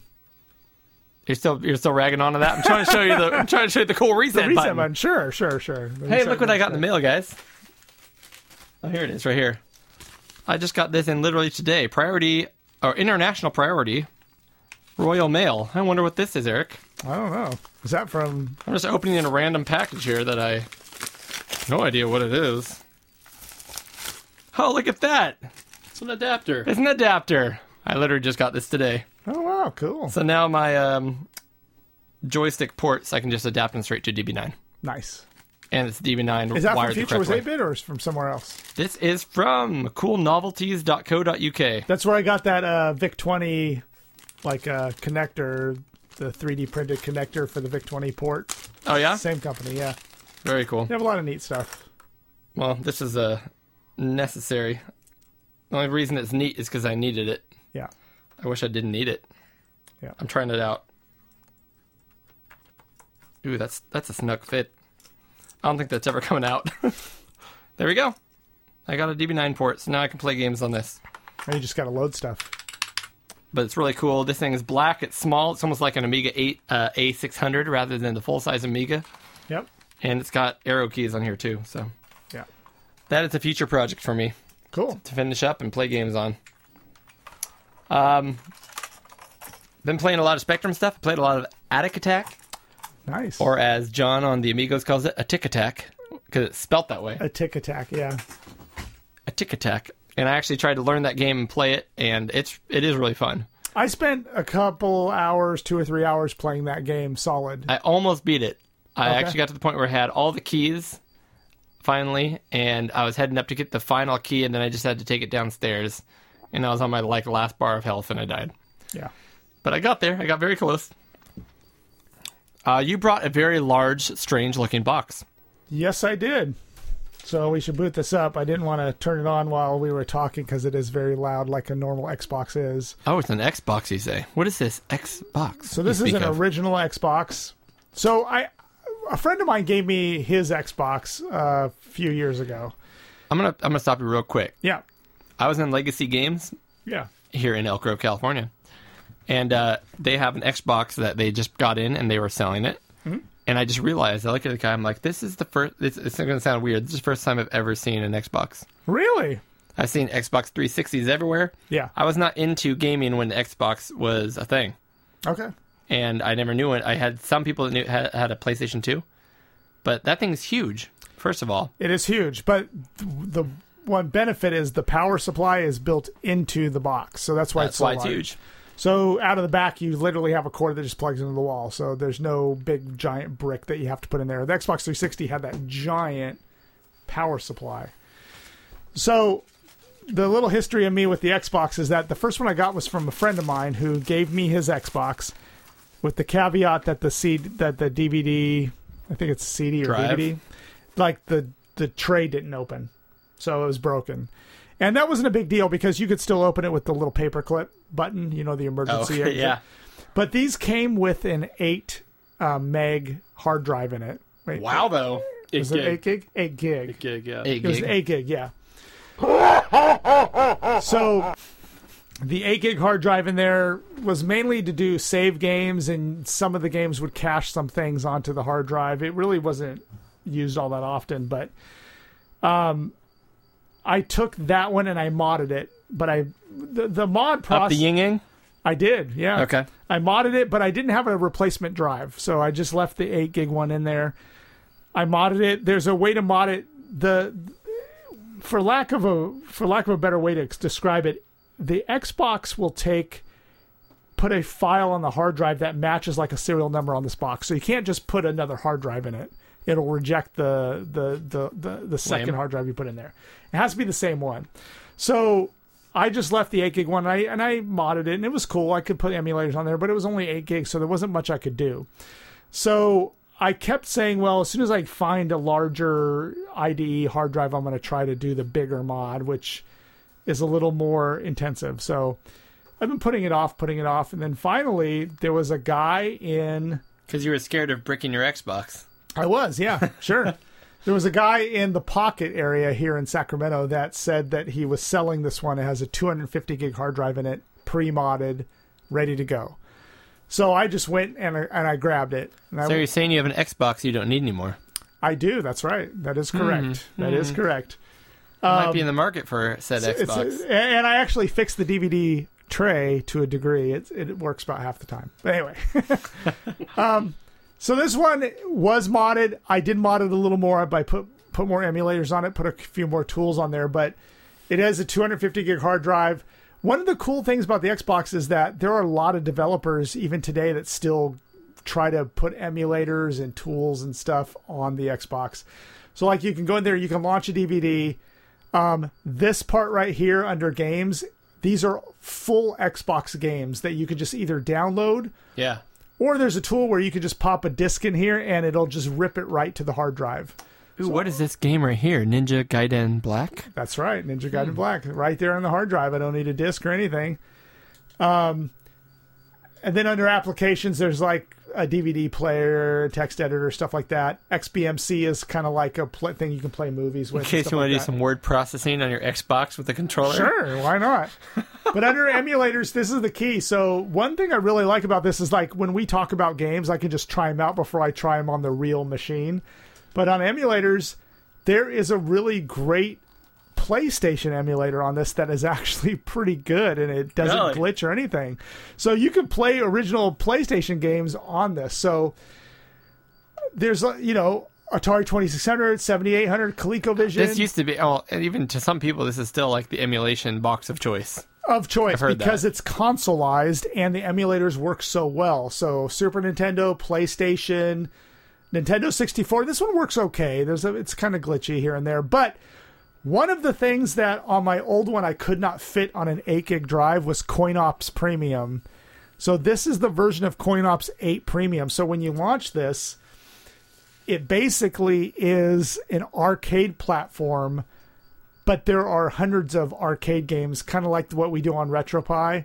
But now they're on this system and they play very well, and they're easy to map the keys and all that stuff. And they're kind of in this very cool kind of attract mode GUI. here. Yeah, it's a very nice GUI, Cadillac dinosaurs. It's just a neat way to play these games. And I think there are 800 games in here for Wow. But anyway, that's my newly acquired Xbox. I'm going Yeah, to the GUI looks great with all these like logos and floating art. And It's a very attractive. yeah, I really like the GUI. And so I tried to download this for my old Xbox, but I mean, the download alone for the minimum CoinOps was 24 gigs. So Yeah. it wasn't going to fit on my old one. This is a 250 gig drive. I don't know. This is the premium version, so it has a ton of games. So there's Contra Hardcore, Contra 3. Those aren't even arcade games. Right. CoinOps doesn't care. It just, whatever games are on there. CoinOp don't care. Nope. There's original Donkey Kong. Hey, Badger don't care. I'll stop. That's Anyway. pretty cool. Although you need to replace your coin cell battery because it still says it's 2005. Yeah, and I didn't do that. In fact, I should replace the capacitors in there because I'm sure they're aged. Yeah, just as wait well. for them to leak like I do. Fix it when you need to. If it ain't broke, don't fix it. But anyway, so that's my new Xbox. I plan on still modding it more. Can I up the ask how much wazoo. something like that costs? Already Already done? So already done? Already done. So the guy wanted 120, and I talked him down to 100. All right. Just not have to do that and not have to worry about bricking it and stuff. Not have to worry about downloading. The CoinOps is the big one, because even if you download that size of image, it's very hard to get on the internet a working image of CoinOps. Do they not have IDE hard drives now that are flash memory based? Not IDE, Not no. IDE, It's too no. old. Yeah. SATA's probably, though. SSDs or SATA, yeah. Yeah. I'm just used to this world now where I just say, well, no, it'd be cool if this existed, and I look it up and it exists. No. That So doesn't why does exist that yet. not exist yet? I mean, you could probably get an adapter IDE Yeah. to SATA and then There plug the you go. SATA drive into the IDE. This mod might have that because I don't know if it would support that large of a hard drive without that kind of adapter. Yeah. This may be a SATA drive, and I haven't opened it up yet. Yeah, 250 gig is pushing it on IDE. Yep. I got something else in the mail. All right. This came in like 2 days ago, and I looked at it, Okay. and I'm like, what the heck is this? I have no recollection of what this is. And up in the corner, it says Limited Run Games. And I'm like, Oh, I don't think wow. I've ever actually bought anything from Limited Run Games. You're going to laugh when you see this, because I honestly do not recall buying this at all. Okay. The Messenger. I now wow. own the Messenger on Switch, which I already beat. Which you already beat, but you own the hard copy. I don't have the messenger. How'd you get the hard copy? That's I crazy. bought it, I guess, and I didn't. It must have been so long ago I don't remember doing it, which means they take a long time to print the game. It looks nice. It's still in the shrink I wrap. bought the digital version. Are they going to send me that? I know, right? I'm sure it doesn't work right out of the box. Anyway, so yeah, I already own this game and beat it, and I'm waiting. Oh, actually, the DLC came out, but kind of a bummer it took that long, and I didn't think about it. I would have waited for the physical. I'm an idiot. I'm surprised. Yeah, that's crazy. I'm stupid. I'm a stupid man. No. Also, here's news to me. Yeah, Did you know that No Man's Sky is a good game now? I do know that. That's what I heard. Was that news to you? Yeah. I actually looked in an issue of, because No Man's Sky came out. It was all hyped up. It was like Kickstarted, I believe, or something like that. But it was all hyped up. It's this amazing open world. You can go into space, and it's like almost infinite. You know, like this huge space, and you could literally go out there and explore all kinds of things. And people were so excited about the opportunity to go out there and Procedurally generated. yeah, just basically find all this stuff and explore. And it came out, and I guess it was just like super boring. Like there was nothing to do. We basically went places. They all looked the They same. overpromised and underdelivered. And that game went from like $60 brand new in the stores to like $20 in like 3 weeks. Like nobody bought it. I even saw it used for like $10, and I'm like, I'll wait till it goes cheaper because I do want to see it. Anyways, that was like 2 years ago. I was looking in an IGN magazine, or not IGN, what do you call it? Game Informer from GameStop. And they had this whole thing basically talking about games that had a flop release and then they are now good games. And that like won the competition. It's like, this is now like an A- game, and it used to be an F. I'm like, what the hell happened? I bought it on Xbox One a while ago because it was on a blowout. So it was like $14.99 or something, and it was a physical copy. I bought it. And every time I booted that thing up, I'd get an update. And they were just changing it day after day every time. I missed all that. Yeah. And supposedly it's really good. Now, I haven't really sunk my teeth into it, but supposedly it's really good. And there's a guy on Twitter, Blake Patterson. I don't know if you follow him. No. He raves about that game. He loves it. Talks about it all the time. Huh. And maybe it's worth getting into. I don't know. Part of me wants to buy an old physical, not plug into the internet and see how bad it was, and then turn it on and be like, great, now I'm ready to play. Oh, wait, 8 hours of updates. And then eventually play it and go, okay, wow, look at that. Yeah. Oh, that was interesting to me. And the part I played, I probably last played it, honestly, 6 months ago maybe. And it wasn't bad. It was pretty fun. I mean, it wasn't enough to capture my interest. That's not saying much. No. So, but I've read really good things about it. You were super excited about Dangerous Driving. I was. Remember we talked about it on a previous episode? Did you get it? No. Oh, so what are you talking about? It didn't get great reviews. It didn't? It got like 6 out of 10s. I know. Because it's based on Burnout. It's all the old developers from Burnout. I'm not sure what the issue with it is, but it did not did not do well. However, a new game came out called Wreckage, which is getting great reviews. Is that by the same people? No, I don't think it's related, but it's a game where it's a racing game where you crash a whole bunch, and everyone's loving it. So, and that's what might be worth looking into both and switching tact. What's that on? I think it's everything. I don't know. Maybe not Switch. Wreckage. I'll look it up. Wreckage. I'm going to hop in here and say I also started playing Bloodborne Ritual. Was it called Ritual of the Night? Yeah. And I was super excited about this game because it is Symphony of the Night, like the new version with some of the original creators. Have you heard of this one, Dustin? Mm-mm. Really? Bloodborne? Mm-mm. It's for everything. Have you played Symphony of the Night? I haven't. Are you a big Castlevania fan? Yeah, I've played a bunch of them. I haven't played Symphony of the Night, though. Oh, you need to play. Symphony of the Night's one of the better ones. It's, I mean, PlayStation? Yeah. Yeah. Originally. Yeah. It's the one that, even though I'm not a fan of the term, blah, blah, blah, that coined Metroidvania. Right. Because it's one where you go back and forth and power up and level up, and you... I'll have to put that on the PS Classic. You will love it. It's probably one of my top 10 games. The PS Classic is a good way to play it, too. Save states. No, it's not a good way to play. Bloodstained on the Switch. So this is hard because... So I heard people say, and we talked about this last time, the Switch version is not as good as the other versions because the Switch has the down res and there's some like frame skipping or whatever. Right. What they really should have said was it is borderline not worth playing on the Switch Actually, it's not worth playing on the Switch, period. The frame rate makes it really hard and feel really slow, and you have to like attack before you need to attack. Oof. So it's not good there. Yeah, I can see the graphic differences, but that doesn't bother me because I wouldn't buy a Nintendo Switch if I cared about graphics. The issue I have is I got to a part in the game where I tried to open this drawer where you're supposed to get like an upgrade. Opened it, crashed. Ooh, Went back to the save point, went back to that drawer, opened it, crashed. Ooh. I'm like, okay, I guess I just won't open that drawer. Moved on, played another like hour into the game, saved it luckily a couple more times. Got to a part of the game where I needed to go to move forward. Got to that new room, waited like 20 seconds for it to load. What the hell? Got into that room, did like one thing, go to the next room, crashed. I'm like, I can't go further in the game. That's not good. So I went online and looked up. I'm like, it's not just me, right? And sure enough, people are like, yeah, the game's great, but like, there's a lot of bugs in here that make it difficult. I'm like, I can't even play the game. Like, I can't get. I've already put 8 hours into it. I love Bloodstained Ritual of the Night. It's awesome. It's Symphony of the Night, but modern, just as good. Great game. I suggest it. Do not buy it on the Switch yet. Are you thinking about buying it for the PS4? No, I don't do that. So what's a bummer is they said, hey, we know we have a lot of issues with the Switch version. We're working on it.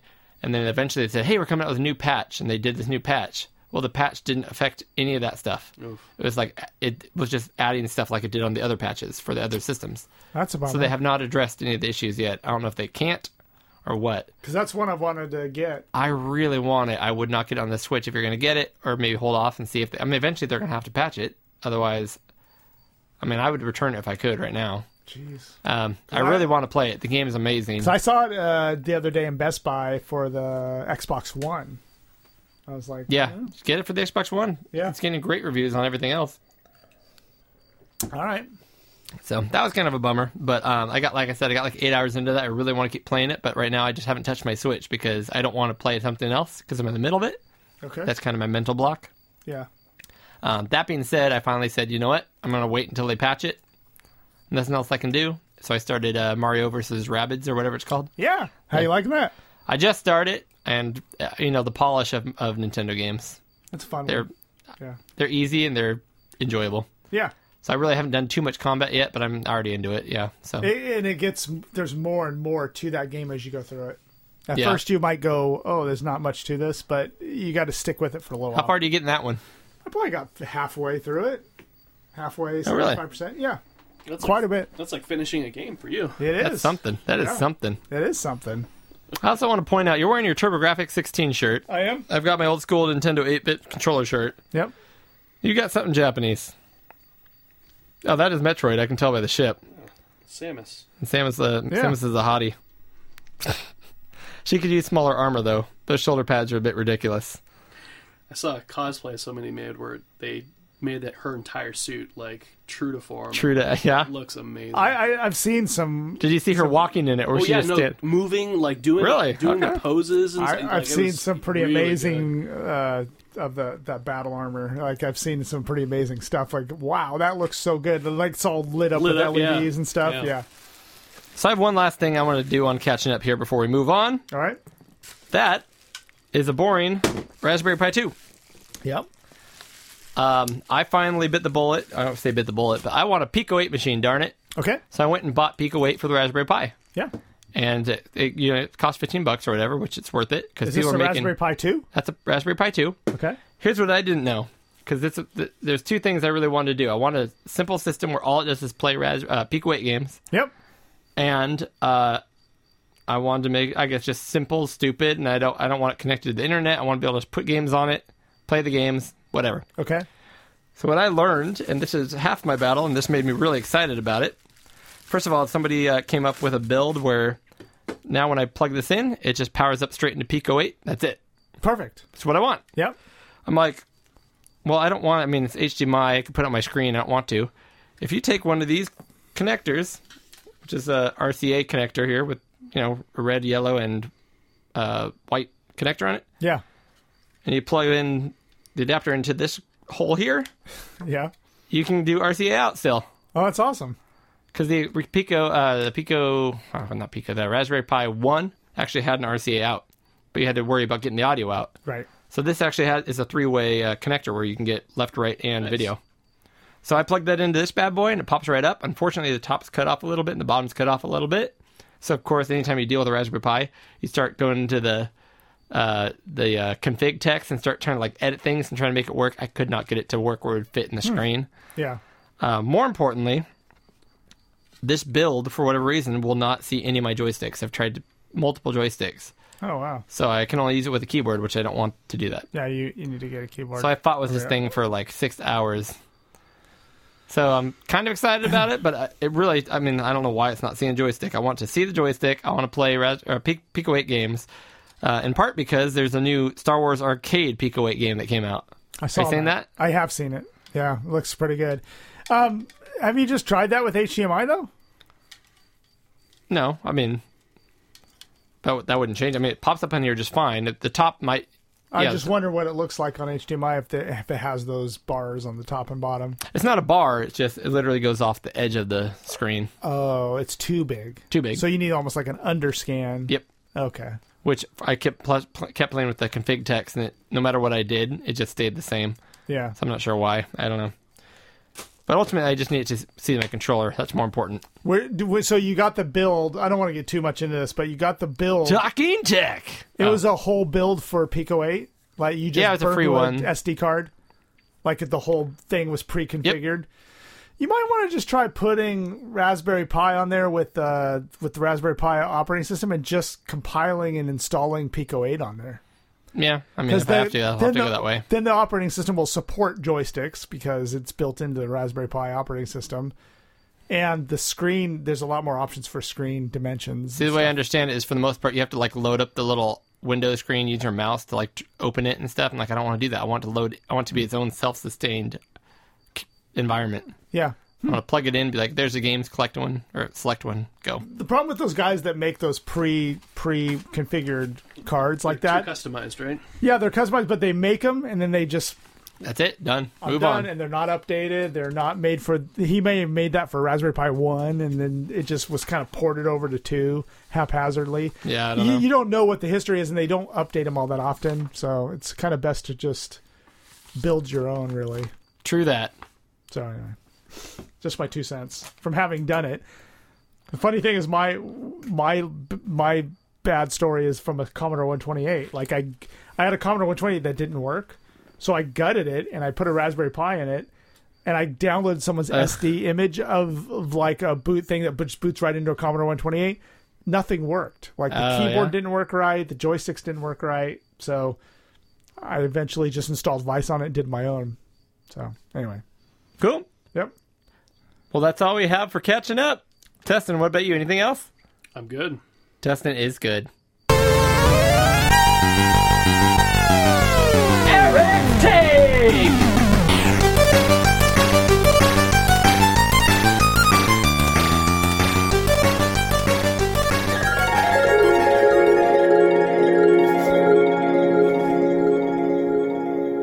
For this month's Eric's Take segment, I wanted to record my arcade memories. As much as I love video games and arcade systems in general, I have to admit I didn't spend a ton of time on arcade machines as a kid, and there were a couple of good reasons for that. One, I didn't have a lot of money back then.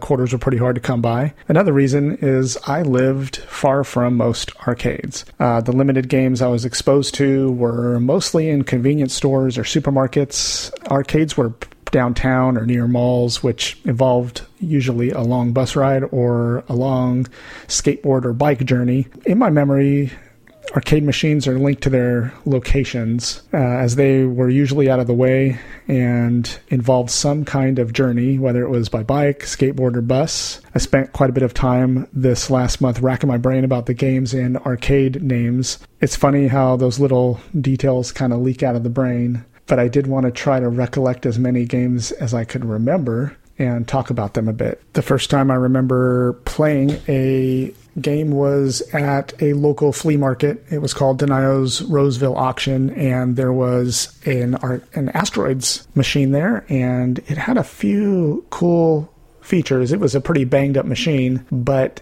it had this, something was broken inside of the coin box, so quarters would pile up in there, and I would hit that as hard as I could with my fist, and a quarter would drop in. So me and sometimes a friend would just sit at that machine while my parents were perusing the auction, and we would play for hours on that machine. And it was always there, and it always had quarters stuck in it. And this was probably around 81 or 82, and we just had a blast doing that.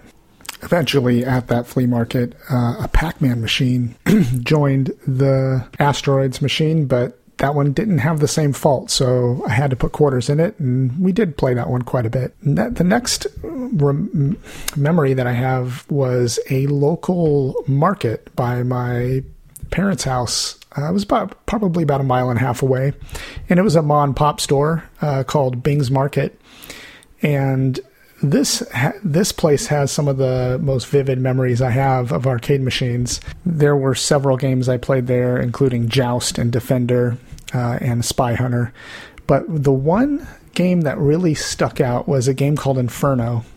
And Inferno, I later found out, was a very rare game. It was an isometric game where you had a guy and he was chasing around demons, and I don't remember a lot of the details of the game, but I played that one for hours, and later on, about a year ago or so, I did some research on this cabinet and found out that there were only about 12 left in the world that were owned by collectors.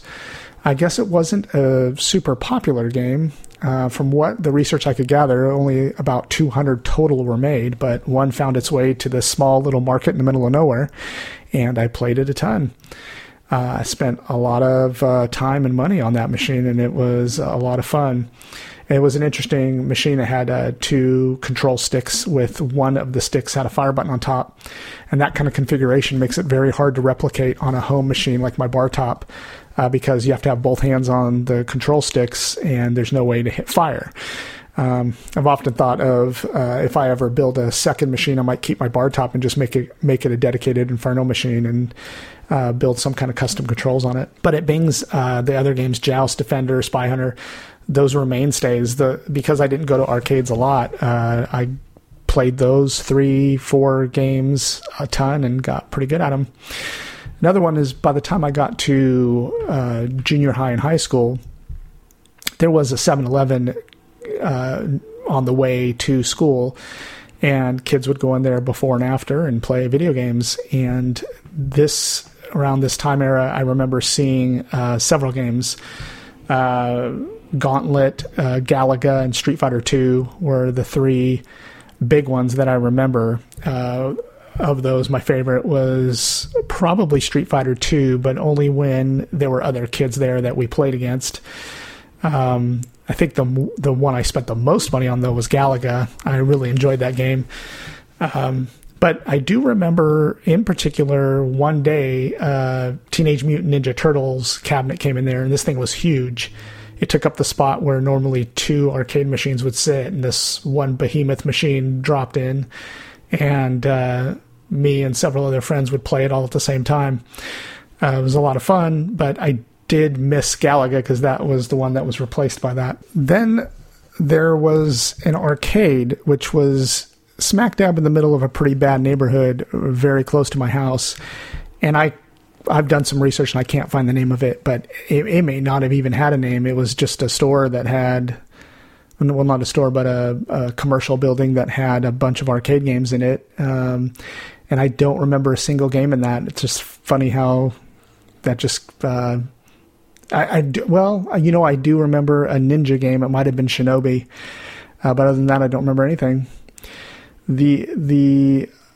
Like I said, where I lived, there just weren't any arcades. So to get to an arcade, you had to travel. And the first real arcade I went to was in a place here in Sacramento area called Old Sacramento. It's a little area that's very Western looking. It's got a lot of old buildings, and there was an arcade in the basement of one of the buildings, and it was called the Time Zone. And I had to do some research to figure that out. I couldn't remember the name of it. Saved the life of me. They had a ton of games, and I remember there was an Afterburner game, and Star Wars, the one you sat in, which was just a big surprise to me, pretty amazing. But the one machine there that was the highlight, and this was years after it was released, was Street Fighter 2. And kids would line up to play that game. It was one of those first times I saw where kids would put quarters along the bottom of the screen to get next game. And it was the place where I kind of honed my skill in Street Fighter 2, and I got pretty good at it. But this arcade sticks in my memory, not so much because of the games, but because of its location. Because it was in a basement, it was dark and smelly and loud. A lot of the machines echoed off the walls. And this place probably had a good 50 or 60 games, but it was loud and what you would really associate with an arcade. I couldn't spend that much time in there. I'd have to take breaks and walk out, walk around the block or something and go back in. But it was the kind of quintessential arcade.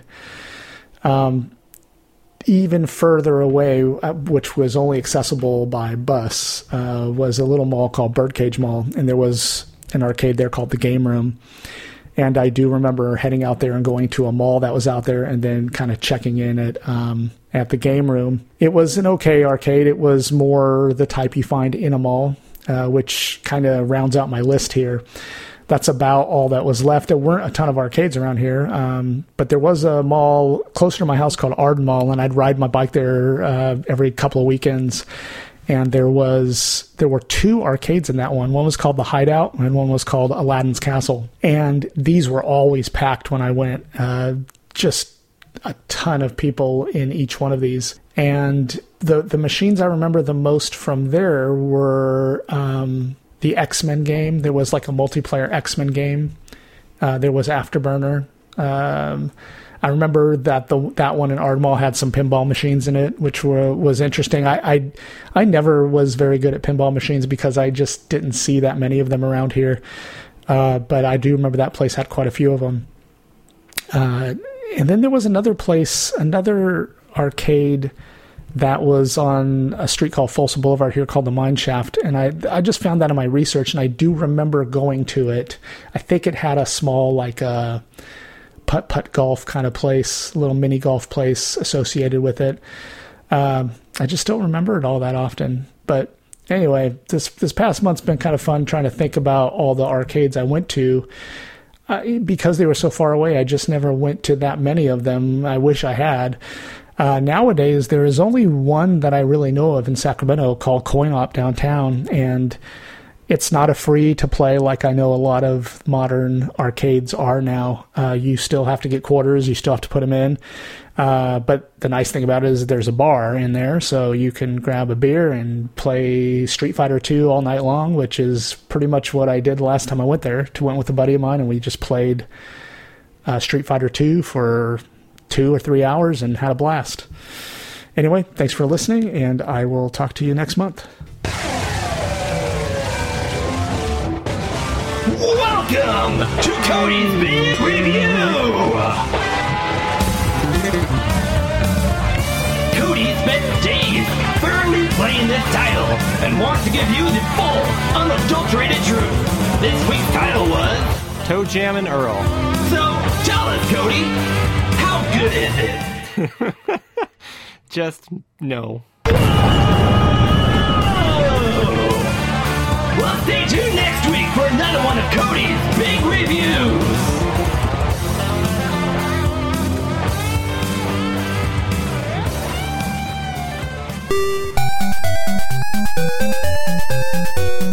Cody's Corner!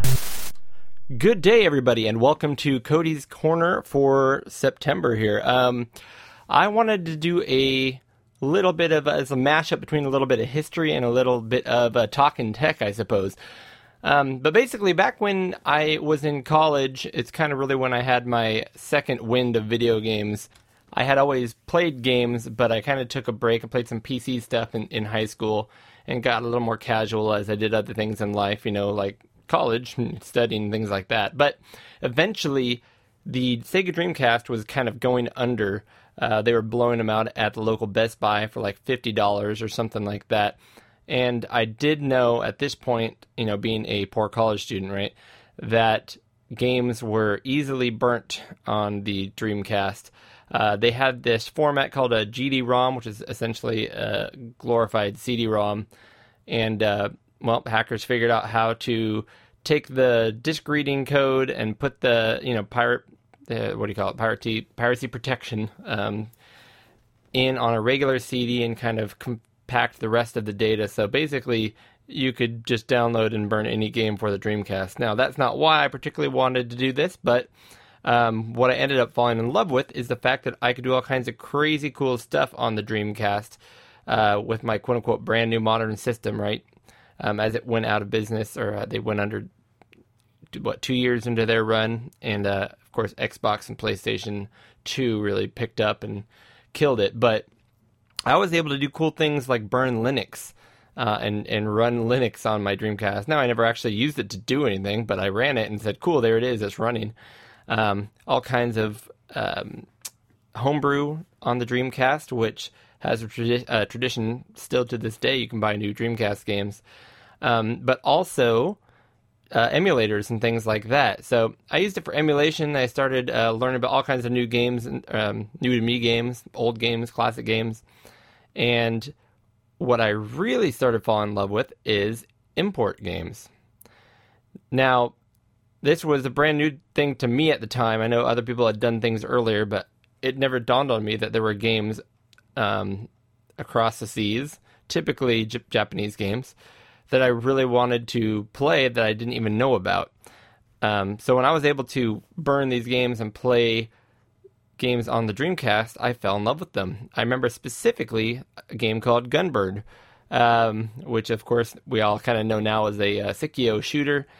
Fun little vertical shooting shmup game, but I just loved the simplicity of the gameplay, the over-the-top animations and things blowing up all over the place, scores flying all over the place, and I was like, what is this? This is so cool. And I started doing a bunch of research and found out there was a ton of really cool shmups that never made it over here, that are on all kinds of different systems, and the obsessive compulsive collector in me is like, I must have all these.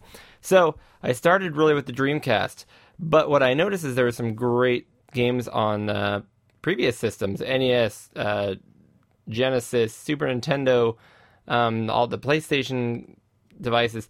Anyways, I wanted to kind of go over the ways I was able to play import games back in the day before the modern EverDrives and things like that. So I'll just start from the NES here. The Nintendo Entertainment System in America, and I believe in PAL territories, has the full-size cartridges rather than the original Japanese Famicom, which has a smaller, much more compact cartridge. Now, I've heard since that's basically in large part that Nintendo of America wanted it to look like a VCR rather than a video game console, because the video game market just crashed and all the retailers were very hesitant to get into anything that had the moniker video game attached to it. So these huge games really have a very small PCB in them, and they have a 72-pin connector in America and I believe PAL territories. Whereas the Japanese games, although electronically identical, they are much smaller and only have a 60-pin out. Now, those extra 12 pins do absolutely nothing. They're dummy pins. So, in theory, if you were able to connect the right pins in the right places, the Japanese game would play on a US NES. And you are correct. The first way you can really go ahead and plug a Japanese 60-pin game into your NES was if you look at some of the old 5-screw NES games. You look on the back of an NES game, they almost all have 4 screws, but the very early black box games, some of them have 5 screws. A game that is absolutely the most well-known for doing this is a game called Gyromite. This is the one that has Rob the Robot on the front, and you could play with Rob the Robot. So I'm actually holding my cart right here, and if you look on the back, there's 5 screws. There's one right in the middle there. If you pick up a Gyromite 5-screw and a Gyromite with 4 screws, you'll notice the 5-screw one is a little bit heavier.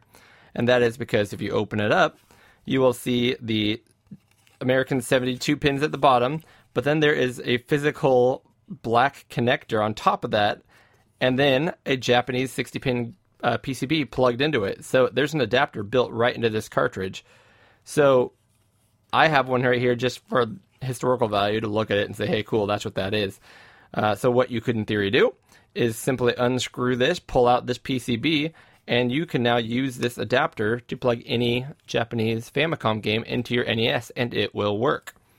You can get it upside down, so make sure you don't get upside down. And the other issue is this thing is so short and stubby, if you were to do that and pull your game back out, the adapter would be stuck in your NES, and you'd have to get creative on how to get that out of there.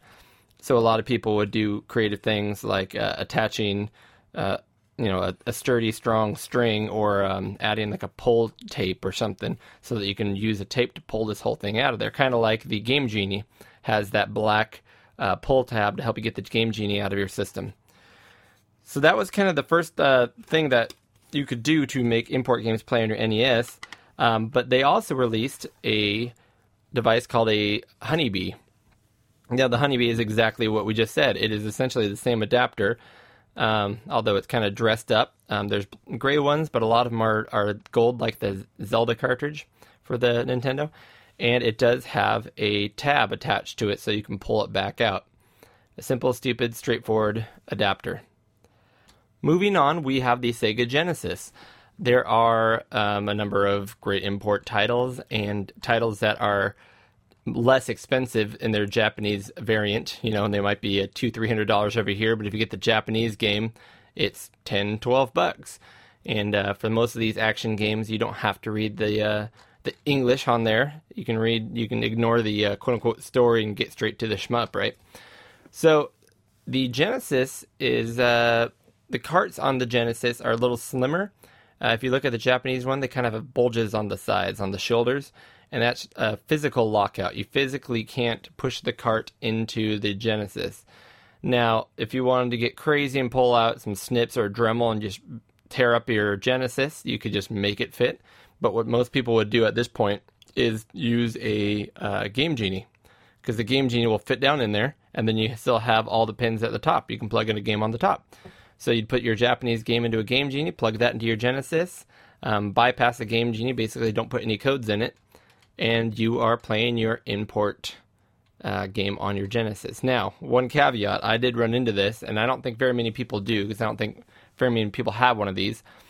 But at that time, I had recently picked up a Majesco Genesis 3. So there's the Model 1, the Model 2, and then not a ton out there, but Majesco, not Sega, owned the licenses to the Genesis systems at this point and released the Genesis 3, which is very small. It's not much bigger than the Genesis cartridge, but it is a Sega Genesis. However, the board was highly reduced in size, and all the lights and outputs and everything were minimized. You pretty much just had your RCA out, and instead of a light, you have a power switch with a little red tape underneath, kind of like the TurboGrafx. But because of this cost-reduced version, it's missing a lot of things inside. You can't play games like Virtua Fighter or Virtua Racing. It doesn't have any way to use those extra chips. It also cannot use any peripherals like the 32X or the whatever the Game Gear adapter, power-based adapter. But it also won't let you use a Game Genie. So you cannot play imports on this model unless, of course, you tear up the case. Now, I did find out that there is a mod you can do where you open the console up and you simply use one wire to connect 2 points on the motherboard, and that somehow will allow you to use some games like Virtua Racing or potentially the Game Genie as well. However, I have not confirmed this. But just go get a decent game or a decent Genesis anyways. That would be my advice. Moving on, we have the Super Nintendo. Now, the Super Nintendo is a very easy one to do, and that is simply by taking the cover off. This is another physical lockout. If you take the cover off and flip it over, inside there are, they're not really tabs, but people call them tabs, but they're two little pieces of plastic that stick out. And a Genesis, if you look at the cartridge, has two little notches at the bottom. Whereas the Famicom games, Super Famicom games, do not. So if you get a Dremel, you can simply grind out these two little tabs, quote unquote, in the Super Nintendo and put the lid back on. Now, the reason this one doesn't bother me, whereas the other ones do, is that from the outside you can't notice any difference. The Super Nintendo looks completely stock. I'm actually going to look at mine right now. So yeah, if you look down in there, however, you will see that my tabs have been removed, but you know, you physically have to push the slot down and look in there and look for it in the kind of in the shadows in the corner. So this is a very simple one to do, and this is a great one to do because Super Nintendo games cost a ton, and I wanted to own them and play them. So I actually have, I believe, 7 Mega Man games on my Super Nintendo that are actually Famicom games, because like Mega Man X3 and X2 are like hundreds of dollars each, and I owned the $10 Japanese version.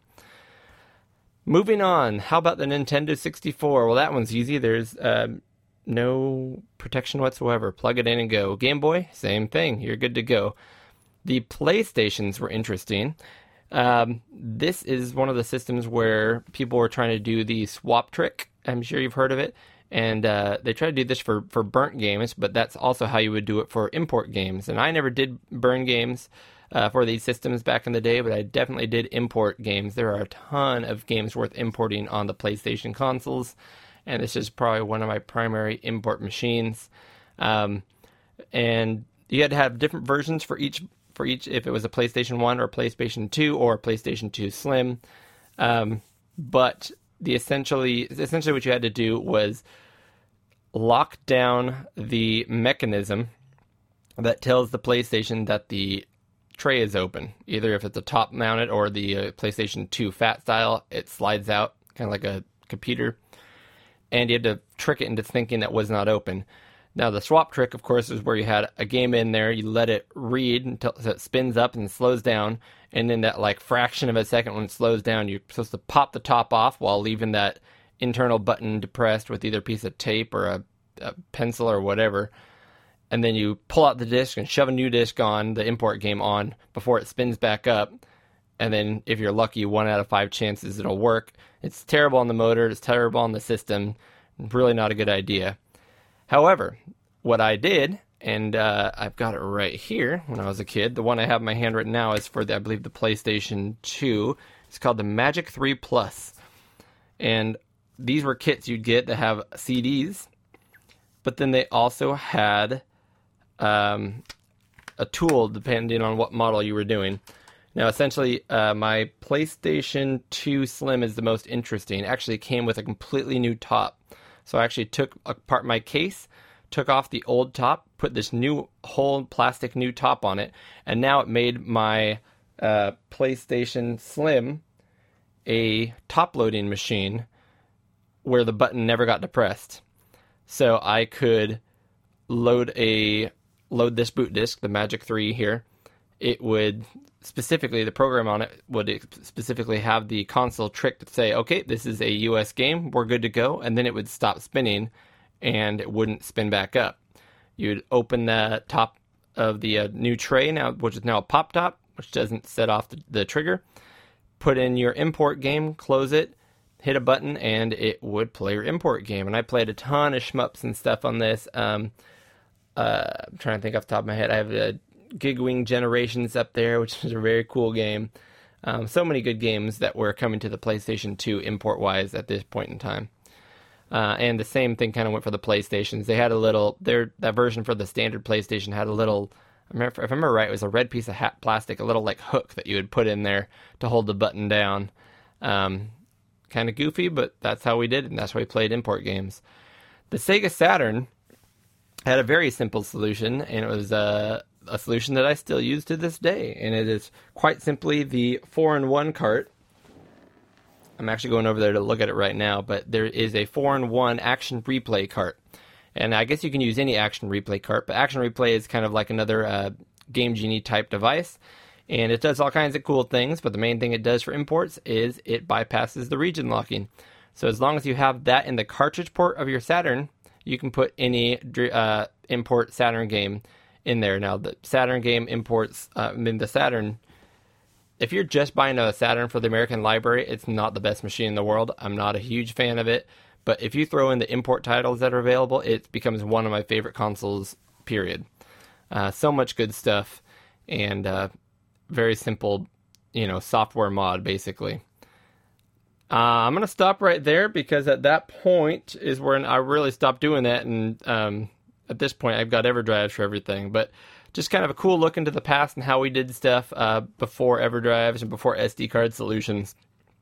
And yeah, I guess I'm going to get back over here to start modding my GameCube so I can do the same thing there. So hope you enjoyed it. Talk to you guys soon. Good game! And we're back to 6 Good Games, the segment where we find 6 games that are good and talk about them That's right.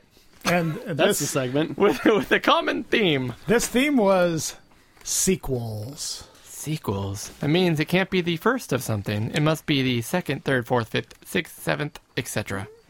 Correct. And that is all the guidelines we had. Did Dustin have... You didn't do this, did you? I was not given this assignment. You could probably throw some down real quick. Yeah, I bet you could. While we talk, I bet you could think, because we're going to go through these speedy time. Super Metroid. Super Metroid was a sequel. There we go. That's fair. So you got one. Super Boom. All Metroid. right. Yes. Eric, you got next one. Go. Okay, so I picked this one because of my history with it. Bomberman 2. Much better game than the original. On the NES. A better game than the original. This one was on the Super Nintendo, and it was a multi-tap game. Okay. And it was one of the first games that I played with...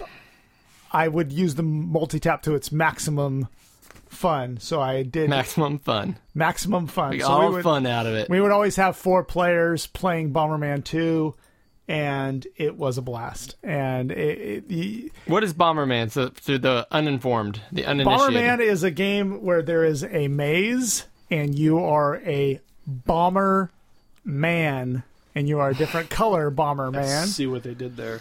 And you go around and you pick up power-ups, which will give you... Basically, the key thing is you drop a bomb behind you as you're It's running like a through the tunnel. top-down Correct. strategy action game. Yep, you drop You're a kind bomb. of on a grid. Yep, and you try to drop a bomb behind you, and your goal is to eliminate all the other enemies in that same maze. When the bombs blow up, they kind of follow down that direct path in a cross pattern on the grid. Correct. So sometimes they explode, and you can get these power-ups that increase the fire that the bomb creates. You kind of have to see it. It's hard to explain. So I'm going to correct you on something. Yeah, Live to air. I typed in Bomberman 2, and sure enough, the NES game Bomberman 2 popped up, and the Super NES game Super Bomberman 2 popped up. Okay, so that's the one I meant. So you want Super Bomberman 2. Gotcha. I That's gotcha. the one I want. Now, I've Yeah. played Bomberman 2. I've not played the Super Nintendo version of it. It looks like it's very much the same game. Super Bomberman 2 is awesome. There is a single-player mode to it, but I honestly don't remember much about that because I just played the multiplayer. Multiplayer Bomberman is great. In fact, you introduced me to Bomberman on the TurboGrafx, which had a really cool story Bomberman mode. 93, yeah. Yeah, which I actually enjoyed because I don't always have more than one person that wants to play Bomberman, That's including right. myself. Yep. This game, like, there was an era of my life where I had like a bunch of friends. I don't now, but I had a bunch of friends, and we would get together and we would play Super Bomberman 2 with the multi-tap with 4 players, and it was the ultimate party game. So there are power-ups to increase the length of the explosions of the bombs. There are ones where you can kick a bomb across the screen, Or drop multiple bombs at a time. drop multiple bombs, throw a bomb off one side of the screen, it shows up on the other side. Run faster. There is one faster, and there's also run slower, which are like viruses that they call them in the game. Just the game was made to be played multiplayer. It's such a fun It's game. funny because the long play we're watching, of course, is not multiplayer. This is single player, yeah. Yeah. But it actually looks great. The single player looks good. Yep.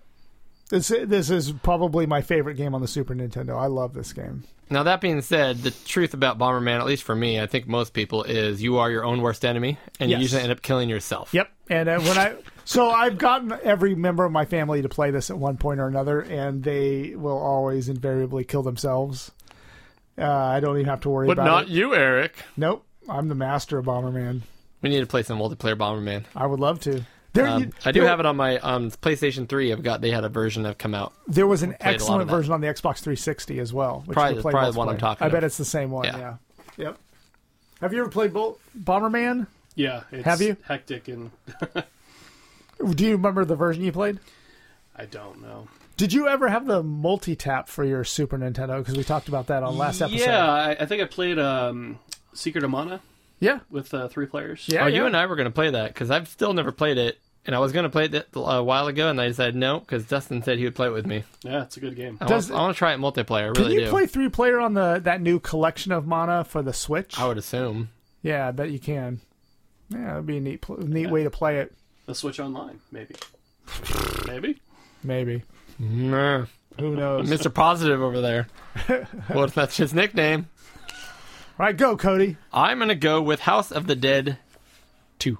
I don't know anything about this. Really? So tell me about it. House of the Dead? I never played House of the Dead. It's a shooter on rails, right? It's a light gun shooter. Like a shooter. Yeah. So the original House of the Dead they did have a version of it on Saturn, but they're arcade games with, light guns. And sure enough, they came out with a version on the Dreamcast, where if you had the Dreamcast gun, you could play the game with the Dreamcast gun. But my roommate and I at the time had the Dreamcast, and I had no gun, so we played with I just don't the have a gun reticles and moving the D-pad around and moving the little reticle across the screen. And the game is over the top ridiculous. It's a blast. So the first House of the Dead was really like rudimentary 3D graphics. Okay. It's one of the kind of really new games that doesn't look a whole lot better than the I Want My MTV video by with I'm totally forgetting the name right now. Money for nothing. Yeah, Money for Nothing video by Cheap. gosh, Was they it did Sultans of Cheap Trick? Swing. Was it Cheap No, Trick? it's not Cheap Trick. Dire Straits. Dire Straits. That's right. That's right. So anyways, it looks kind of like that, like Alone in the Dark, like this really cheesy, really bad aliasing. Yeah. But then the second one came out, and the graphics got a lot better, a lot more smooth, and the gameplay is, fast and frantic, and you're shooting, obviously, zombies and stuff that are attacking you, and there's people that you're trying to save. You turn around just in time to see a woman, like, what do you call this? Trying to get away from a zombie as they get her up against the wall and they're about to kill her and bite her neck, and you're supposed to shoot him. And if you shoot the zombie, you save her and she gives you a power up, and if not, he kills her, or if you shoot her, you lose points, that kind of a thing. But the beauty of the game is the fact that the translation was atrocious. And and it was great because it wasn't so atrocious that it was just like comically bad writing. It was more like, okay, that's technically English, but they had voiceovers. We were like, what do you mean by that? Like question marks where there shouldn't be question marks. Yeah. And there's one part where this girl's running. It happens in the first level. She's running away from a zombie across from you, and you're supposed to try to shoot the zombie, that's trailing her without shooting her. And it's going roar, and she just goes, "Don't come, don't come." I'm like, don't get away from me. Like, what do you mean, don't?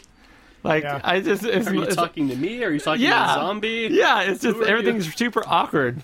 Not good. And we should have a segment one day where we talk my about bad gosh. translations. it's so good. A guy's dying and bleeding, and he has nothing left to live for, and he just says something like, "Here, take this key." It's like, wait, what? Like, Awesome. it's a great game though, and all kinds of enemies, and you go into all kinds of places. There's branching paths. Yeah. You'll get to a point where if you shoot the door over here, you'll go through the church instead of going around the alleyway. Or, I love the game. I love liking games, period. Yeah. And I still have my CRT, so I can still play them. That's right. Well, with the Wii, I was surprised because I bought the Wii gun where you slip the Wiimote into the gun. Yeah. And there you go. And I loved how that game worked. And I remember introducing light gun games to my son, and his eyes just lit up like he didn't know that was even a thing. Yeah. How is that even possible? Right? Yeah, and we played the game. I don't even remember what it was. Operation something on the Wii. I can't remember what it was, but we had a blast with it. All right. So what I'm grabbing right now is my Wii copy of House of the Dead 2 and 3. 2 and 3, nice. So they combined them. Yeah. 3 is also really good, but it's actually super like polished. Yeah. So it's not as funny. But in 3, they totally turned up the B movie aspect of it. And this, of course, works with the That's gun. a street sweeper going behind us, by the way, if you can hear that in the I can hear background. it, yeah. So I want to welcome the street sweeper to the show. But yeah, I mean, it's a lot more refined, and they kind of lay on the schlock, and they kind of know. Whereas the first one, you're like, it didn't seem like they were aware of it, even if they were. So it's just got a really cool niche thing going on there. But love that game. They have like 2 other House of the Dead that came after these now. Yeah. House of the Dead Overkill, which is supposed to be amazing on the Wii. And then I think more recently, like 2 years ago, came out with House of the Dead 5. But Sweet. like gun games. All right. What's next from? Oh, we're on to Dustin again. Yeah. Oh, Do you have Sequel. one? On the spot. Think of one? Half-Life 2. Oh, that's a good one. Yeah. Good choice. Good Half-Life choice. 2 is a great. I actually still haven't played it yet. I actually did just. I think I got the orange box on Steam when it went on super sale for like a few bucks. But I still haven't played it. I love the original Half-Life. I don't know why I never got around to playing the second one. 2 was great. I don't think I played the second one. Better than the either. original? Yeah, I think so. The physics-based puzzles and the I love Portal 2 more than Portal 1, I'll tell you Oh, that. yeah. the gravity Portal 2 is gun amazing. and- yeah. But yeah, Half-Life is we actually talk about Half-Life a lot on the show because it did the whole thing where it doesn't stop to tell the story, Yeah. Right. which I loved. Yeah. As you know, if you've listened to our show, I can't stand cutscenes. I can't stand when, It takes you out it of breaks it, up yeah. the game. So, yeah, Half-Life was definitely one of the first ones that didn't do that. Eric, your second pick. My second pick is a pretty easy one. Tony Hawk Pro Skater 2. Great choice. The first game I went back to after playing the other ones. Yep. No. Nope. And I in my memory of playing on the PlayStation, I put PS2. That's wrong. It's PS1. That's what I Yeah, wrote it in was our notes. PS1 and Nintendo 64, actually. That's correct. Yeah, you're right. My wife and I played the Tony Hawk 1 on Nintendo 64 a ton. Yeah. My wife actually got into a video game that wasn't like a cheesy, simple Mario game. She got really into Pro Skater, Yeah. which was the weirdest thing. Yeah. I cannot replicate that. Yeah. But it's funny because her big thing was, you'd start a run and screw up once, and she'd say, start, restart. And you quickly hit start and hit restart. And Yeah. to the point where, anytime, even if you were doing a good run, you would accidentally do that and go, crap, I actually had a really good run going there. Why did I do that? The levels in the Pro Skater 2 are just burned in my memory. I can just walk through in my Schoolyard memory and of then- the schoolyard, the hangar Yep. with the plane. That game is just etched in my memory, and it was another good game. Not that it was multiplayer fun, although that was fun, but you could just try to do tricks with a friend. Like we would do the free skate where we weren't actually playing the game; we were just free skating. You weren't trying to unlock anything. You were just And just practicing. try to do crazy combos, and then we'd hand the joystick to a friend, and he would try to do the same combo. Okay. We would say, "Hey, do this bench where Right. you jump from the bench to the planter to Grind whatever." on this rail and then Yeah, and then we would see who could do Nothing the but best net. combo with huge scores. And that game, just the sandbox element of that with a friend, was just the most amazing experience, of a video game, of a skating game. And I played a ton of skating games. I mean, over the years, 720, and there was summer games on the Commodore 64 where there was a little skateboard ramp. But I could never figure that out. in Skate or Die, I should say. I never actually played summer games, but I Skate or I Die. played winter games. Yeah. On the Commodore 64. Epics. Epics was a fantastic. I don't think we had the manual for it. You just had to kind of Yep. figure it out. What am I supposed to do here? Did I push up, left, right, down? Yeah. So that's my pick. So Cody, back to you. Back to me. That's a good pick. And actually, we've got more Mississippi Mud here, so I'm going to keep on indulging. Please do. For some reason, it feels right being kind of lukewarm now. It feels appropriate for Mississippi Mud. Sure. My second one was one I wanted to play another game for the podcast. Okay. And I talked about this, I think, last episode. Mm-hmm. I love the game Rescue Rangers on the NES. It is just a super fun. If someone were to say, how do you want a game to feel? Like a platformer to feel, I would say Rescue Rangers. It's super precise. There's no floatiness. Even Mario, you go and you try to turn, you have to kind of wait for him to turn around. This is just dead on. What you press is what you get. Yeah. Dead on, super tight controls. It's not a hard game. The original one you can burn through really easily. So I decided to, after beating that multiple times, I'll still go back once a year and play it and beat it. It's a sequel to that, which is Rescue Rangers 2.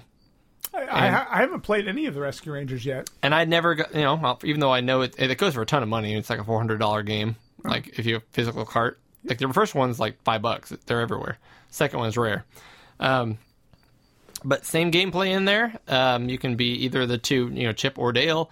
However, this time you have, what's her name? Gizmo? Gadget. Gadget. Is it Gadget? Gadget. I think that's right. And then Monterey Jack, the kind of big rat dude. And then, of course, you got Zipper, the little, like, green fly.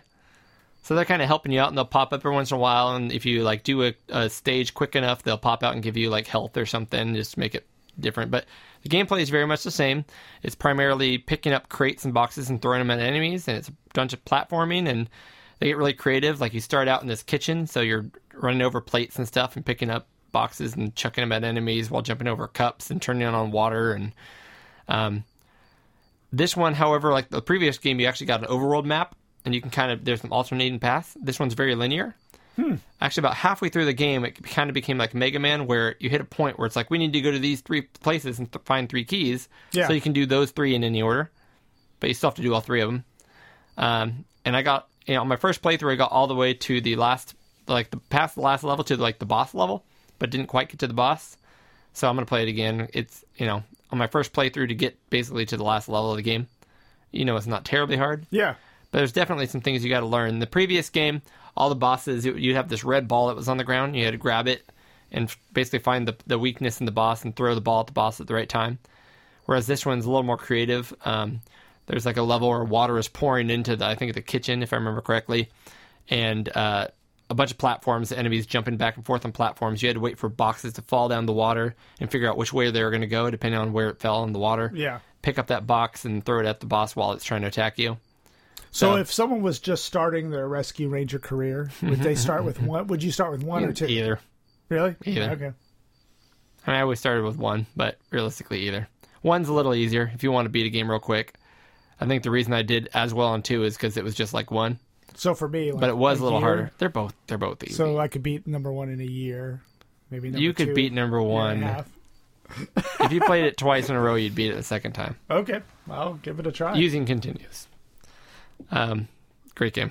Cool. Yep. We're back to Dustin. Dustin, you got another one? Third. Come on. Quake 2. Quake 2 is a good one. That's not a bad game. I remember playing Quake 2. I couldn't tell you. I remember playing Quake.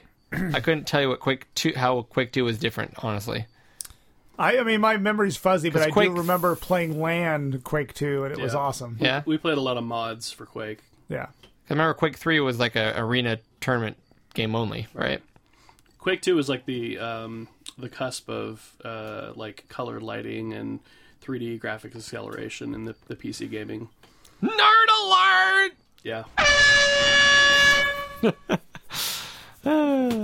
We are running Pot out in of the steam kettle. here. Pot in the kettle. Running out of steam. So my last game is Ultima 4, the game that almost made me fail my sophomore year in high school. Ultima 4. I think you've talked about this 3 different times on the show at this Yeah. point. Just anywhere you can shove it. Absolutely. It came with feelies. It came with a bunch of feelies, the map and the Ankh, I guess you pronounce it, the little thing that looks like a cross, kind of. Yeah. But the game, more appropriately to this segment, is it is a sequel. Ultima 1, 2, and 3 did well, but they were just kind of the basic RPG elements. This one added you were an avatar, and you had to basically talk. The whole game was about virtues, and you had to go through the game doing these things with the virtues, and that was the only way to beat the game. But I literally would fake like I was sick so I could stay home to play this game. Love that story. It I've was- never done that. Oh man, I did it so much for that game, which, I look back and it was kind of stupid, but it was pretty awesome memories. And I would go over a friend's house too, and he would be playing it, and I'd go there, and then he would go to school, and I'd play on his computer and play it while he was at school. Then he'd cut and come home, and I'd go back to school. It was a crazy time, but it was that big of a game. I considered putting Heroes of Might and Magic 3 on here. But I think Oh, I might yeah. have talked about it before. But that's like it might be my favorite game of all time, honestly. But Really? That's a good great one, yeah. too. That's not what I picked, though. No. What I picked was Yep. Mindstorm. But it's not a sequel. It is. It is. Wait for it. Yep. You know where I'm going with this? I do. Okay. Yep. So on the Vectrex, if you don't plug a game in, you play Mindstorm. Yep. And it's like I guess people want to call it an Asteroids clone, which I guess it is, but In a way. Yeah. I like it better than Yeah. Asteroids. Sure. Asteroids, you've got obviously asteroids flying all over the place. You shoot them, they break into smaller bits. You shoot them. This game, everything is an enemy that has its own pattern. A lot of them are trying to get you directly. Yeah. A little more challenging, and the levels are much more differentiated. With, like I said, different enemies and things. You still got ships that will cross the, spaceships that'll bounce across, and you can get extra points for shooting those. But this is on the Vectrex, which is the system with its own screen built in, vector-based screen, and it's just gorgeous. It's a great And system. it's probably the best game on the system. Most people think it is. I agree. Yeah. I could play that thing all day. Super smooth controls. I love that controller. But the built-in one, The built-in one, well, this is funny because I don't know who figured this out. Because what level can you get to on that game? I don't remember, but I mean, I know the history of that, of the built-in game. yeah. It's got a flaw. It's deeply flawed. Deeply, yes. Deep as in I can't get to the part where it's flawed. Right, me either. I think my best game I got to level 5, Okay. maybe 6. But apparently if you get to level 13, the game bugs out and freezes. So, rather than say, here's a way to fix it, rather than allowing you to download an update, Which you can't do, yeah. if you got to that point and complained, I don't think this was publicly announced, but if you got to that point and complained about it to Milton Bradley or Vectrex or CGE, I guess it was called, GCE, Yep.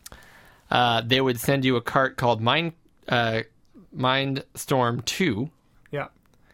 which is the exact same game, but without the bug. And now you can go Yeah. all the way to like level 26 or something. Very few of these carts are out there, and they're worth a lot of money. Yeah. Did you ever play the Vectrex? No, Still, have you haven't to this day? Mm-mm. You know what it looks like? I think so. I think you had it at your party, right? Yeah. I had it out. Did we play something on it? You did have it out. No, but I don't remember what you played, but we did have it out. I had it Or out. You had it out.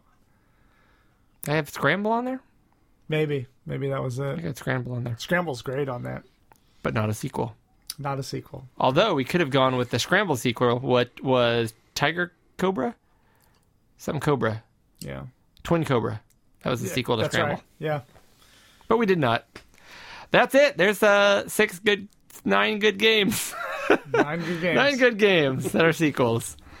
And that's the show. That's the show. Gentlemen, I want to thank Tim Drew for joining us on our team here and his segment last week. I want to thank Dustin for hanging out with us for the whole Yeah. month. Thanks for having me.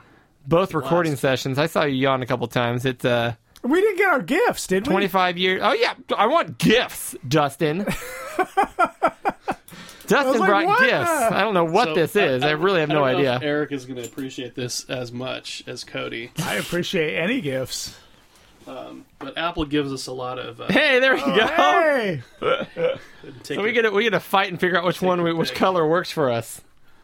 Which color you feel? I'm going to give you first choice there, Eric. That's pretty cool. I'm holding 2 ball caps. They're both snapbacks Yep. with a logo from a certain fruit-based That's company. really neat. I like it. looks I'll let you pick which. It looks like an odd-shaped orange with a bite taken out of it. Those are both really cool. It's an Apple logo. We're just Yeah. going to say it now. You pick whichever one you want. I don't have one this color, so I'm going to go with this one. How about Right that? on. You have the bigger Apple logo there. So, if you guys didn't listen to the last episode, Dustin works for a company that That's how we didn't has. say it in this episode. We didn't. a small fruit thing. Small fruit-themed company with a Technology bite taken company. out of the apple. I mean, the fruit. That's really cool, man. Thank you. Welcome. Very cool. I like it. Although we have to be. Actually, I think this isn't even cool anymore to not bend the bill. Well, you took the sticker off, so you immediately made it less cool. That is Right. true. Hold on, I'm going to put that back on. In fact, there's only one sticker on here, so how cool is that? I have no stickers. To the side. And my bill is already bent, so which is the way I would do it anyway. So. Yeah, that's the style. Appreciate it. That's an Apple II cap. That's what that That's is. really cool, man. Thank you. Welcome. Is that the logo before the color? That's the current logo. I want the one with Was it Ben? What was it? Ben Franklin? Who did you say was on the other one? Isaac Asimov. Isaac. I'm sorry. Yeah, there you go. Makes more sense. That makes a lot more- the apple falling on the head. I'm gonna make a company called Kite. It's gonna have Ben Franklin on it. All right, guys. Well, that is the last episode. Well, I don't even know what I'm talking about anymore. That is the episode for September, the second episode of Pixel Gaiden. We want to thank you guys again for hanging out with us. Please tell your friends. Go ahead and rate us on your podcast aggregator of choice. What else do we say at this point, Eric? I think that's it. We're going to wrap Drink it up. lots of beer, play lots of games, enjoy yourself. We'll come back. Do you have anything you're looking forward to, Eric? I'm looking forward to October. I love Halloween. So maybe we should make one of our things for next month Halloween. I think I told you last time that people who are like really into Halloween weird me out. Do they really? Yeah. Yeah, Why is that? you do. I like Halloween. I think it's fun. Specifically, people who like Halloween more than Christmas. They're wrong. They're completely wrong. Oh, yeah. I wouldn't say I like Halloween more than Christmas, but I do like Halloween. I think it's fun. What are you looking forward to, Dustin? I'm looking forward to going home and sleeping. He's wiped out. Too honest, Dustin. I'm looking forward to modding my 7800, which I'm still trying to get to. I want to get my Coco 2 working with games. I want to get my Plus 4 working with games. That's what I'm looking forward to. Perfect. And I'm looking forward to the patch for Bloodstained on my Switch Yeah. as well. All right. And the Evercade, and the Amico, and the ZX Spectrum Next. All these things. Right on. All right, guys, we'll be back next month. We're going to hear again what our boy across the pond, Tim Drew, has to say. We are going to do 6 good games. I think we're going to do import games. Now, Yeah. we need to define that real quick. Import can mean different things to different people. Right. We're in America. I'm going to define it as a console-based game that you would have to import from another country to play it here. Can we do English patched ones? Yeah, well, yeah. So patched import games Yeah. is legit. Okay. Because Yeah. I already have one of mine. One of the few ones. I already have mine picked out. I'm good to go. I have 1 out of 3. And we're going to do at least one more of these Battle of the Systems, as we mentioned. They all happen to be Genesis and Super Nintendo games for whatever reason, where the games are completely different. Yep. So we might change the format because I want to get off of those systems for a while and try something else. But for next month, we'll be doing Tasmania on the Genesis and Super Nintendo. And then we'll figure out what the next segment will be called, because it won't be a straight-up battle with same name, different game. Sounds good. We'll see. All right. All right, guys. Well, that's it. Remember, it's dangerous to go. Wow, really? I'll try that again. Let's try it again. It's dangerous to go alone. Thank you again for listening. You can find episode information and show notes online at pixelgaiden.com. Please follow us on Twitter at pixel_gaiden. And you can also follow Eric at The Project. That's DUH Project. You can also follow Cody on Twitter at Oddball49. That's ODDBA1149. Please leave a review to help get our podcast listed higher up on the show rankings. We would also love to hear from you with any comments or input. So hit us up on our email at podcast@pixelgaiden.com.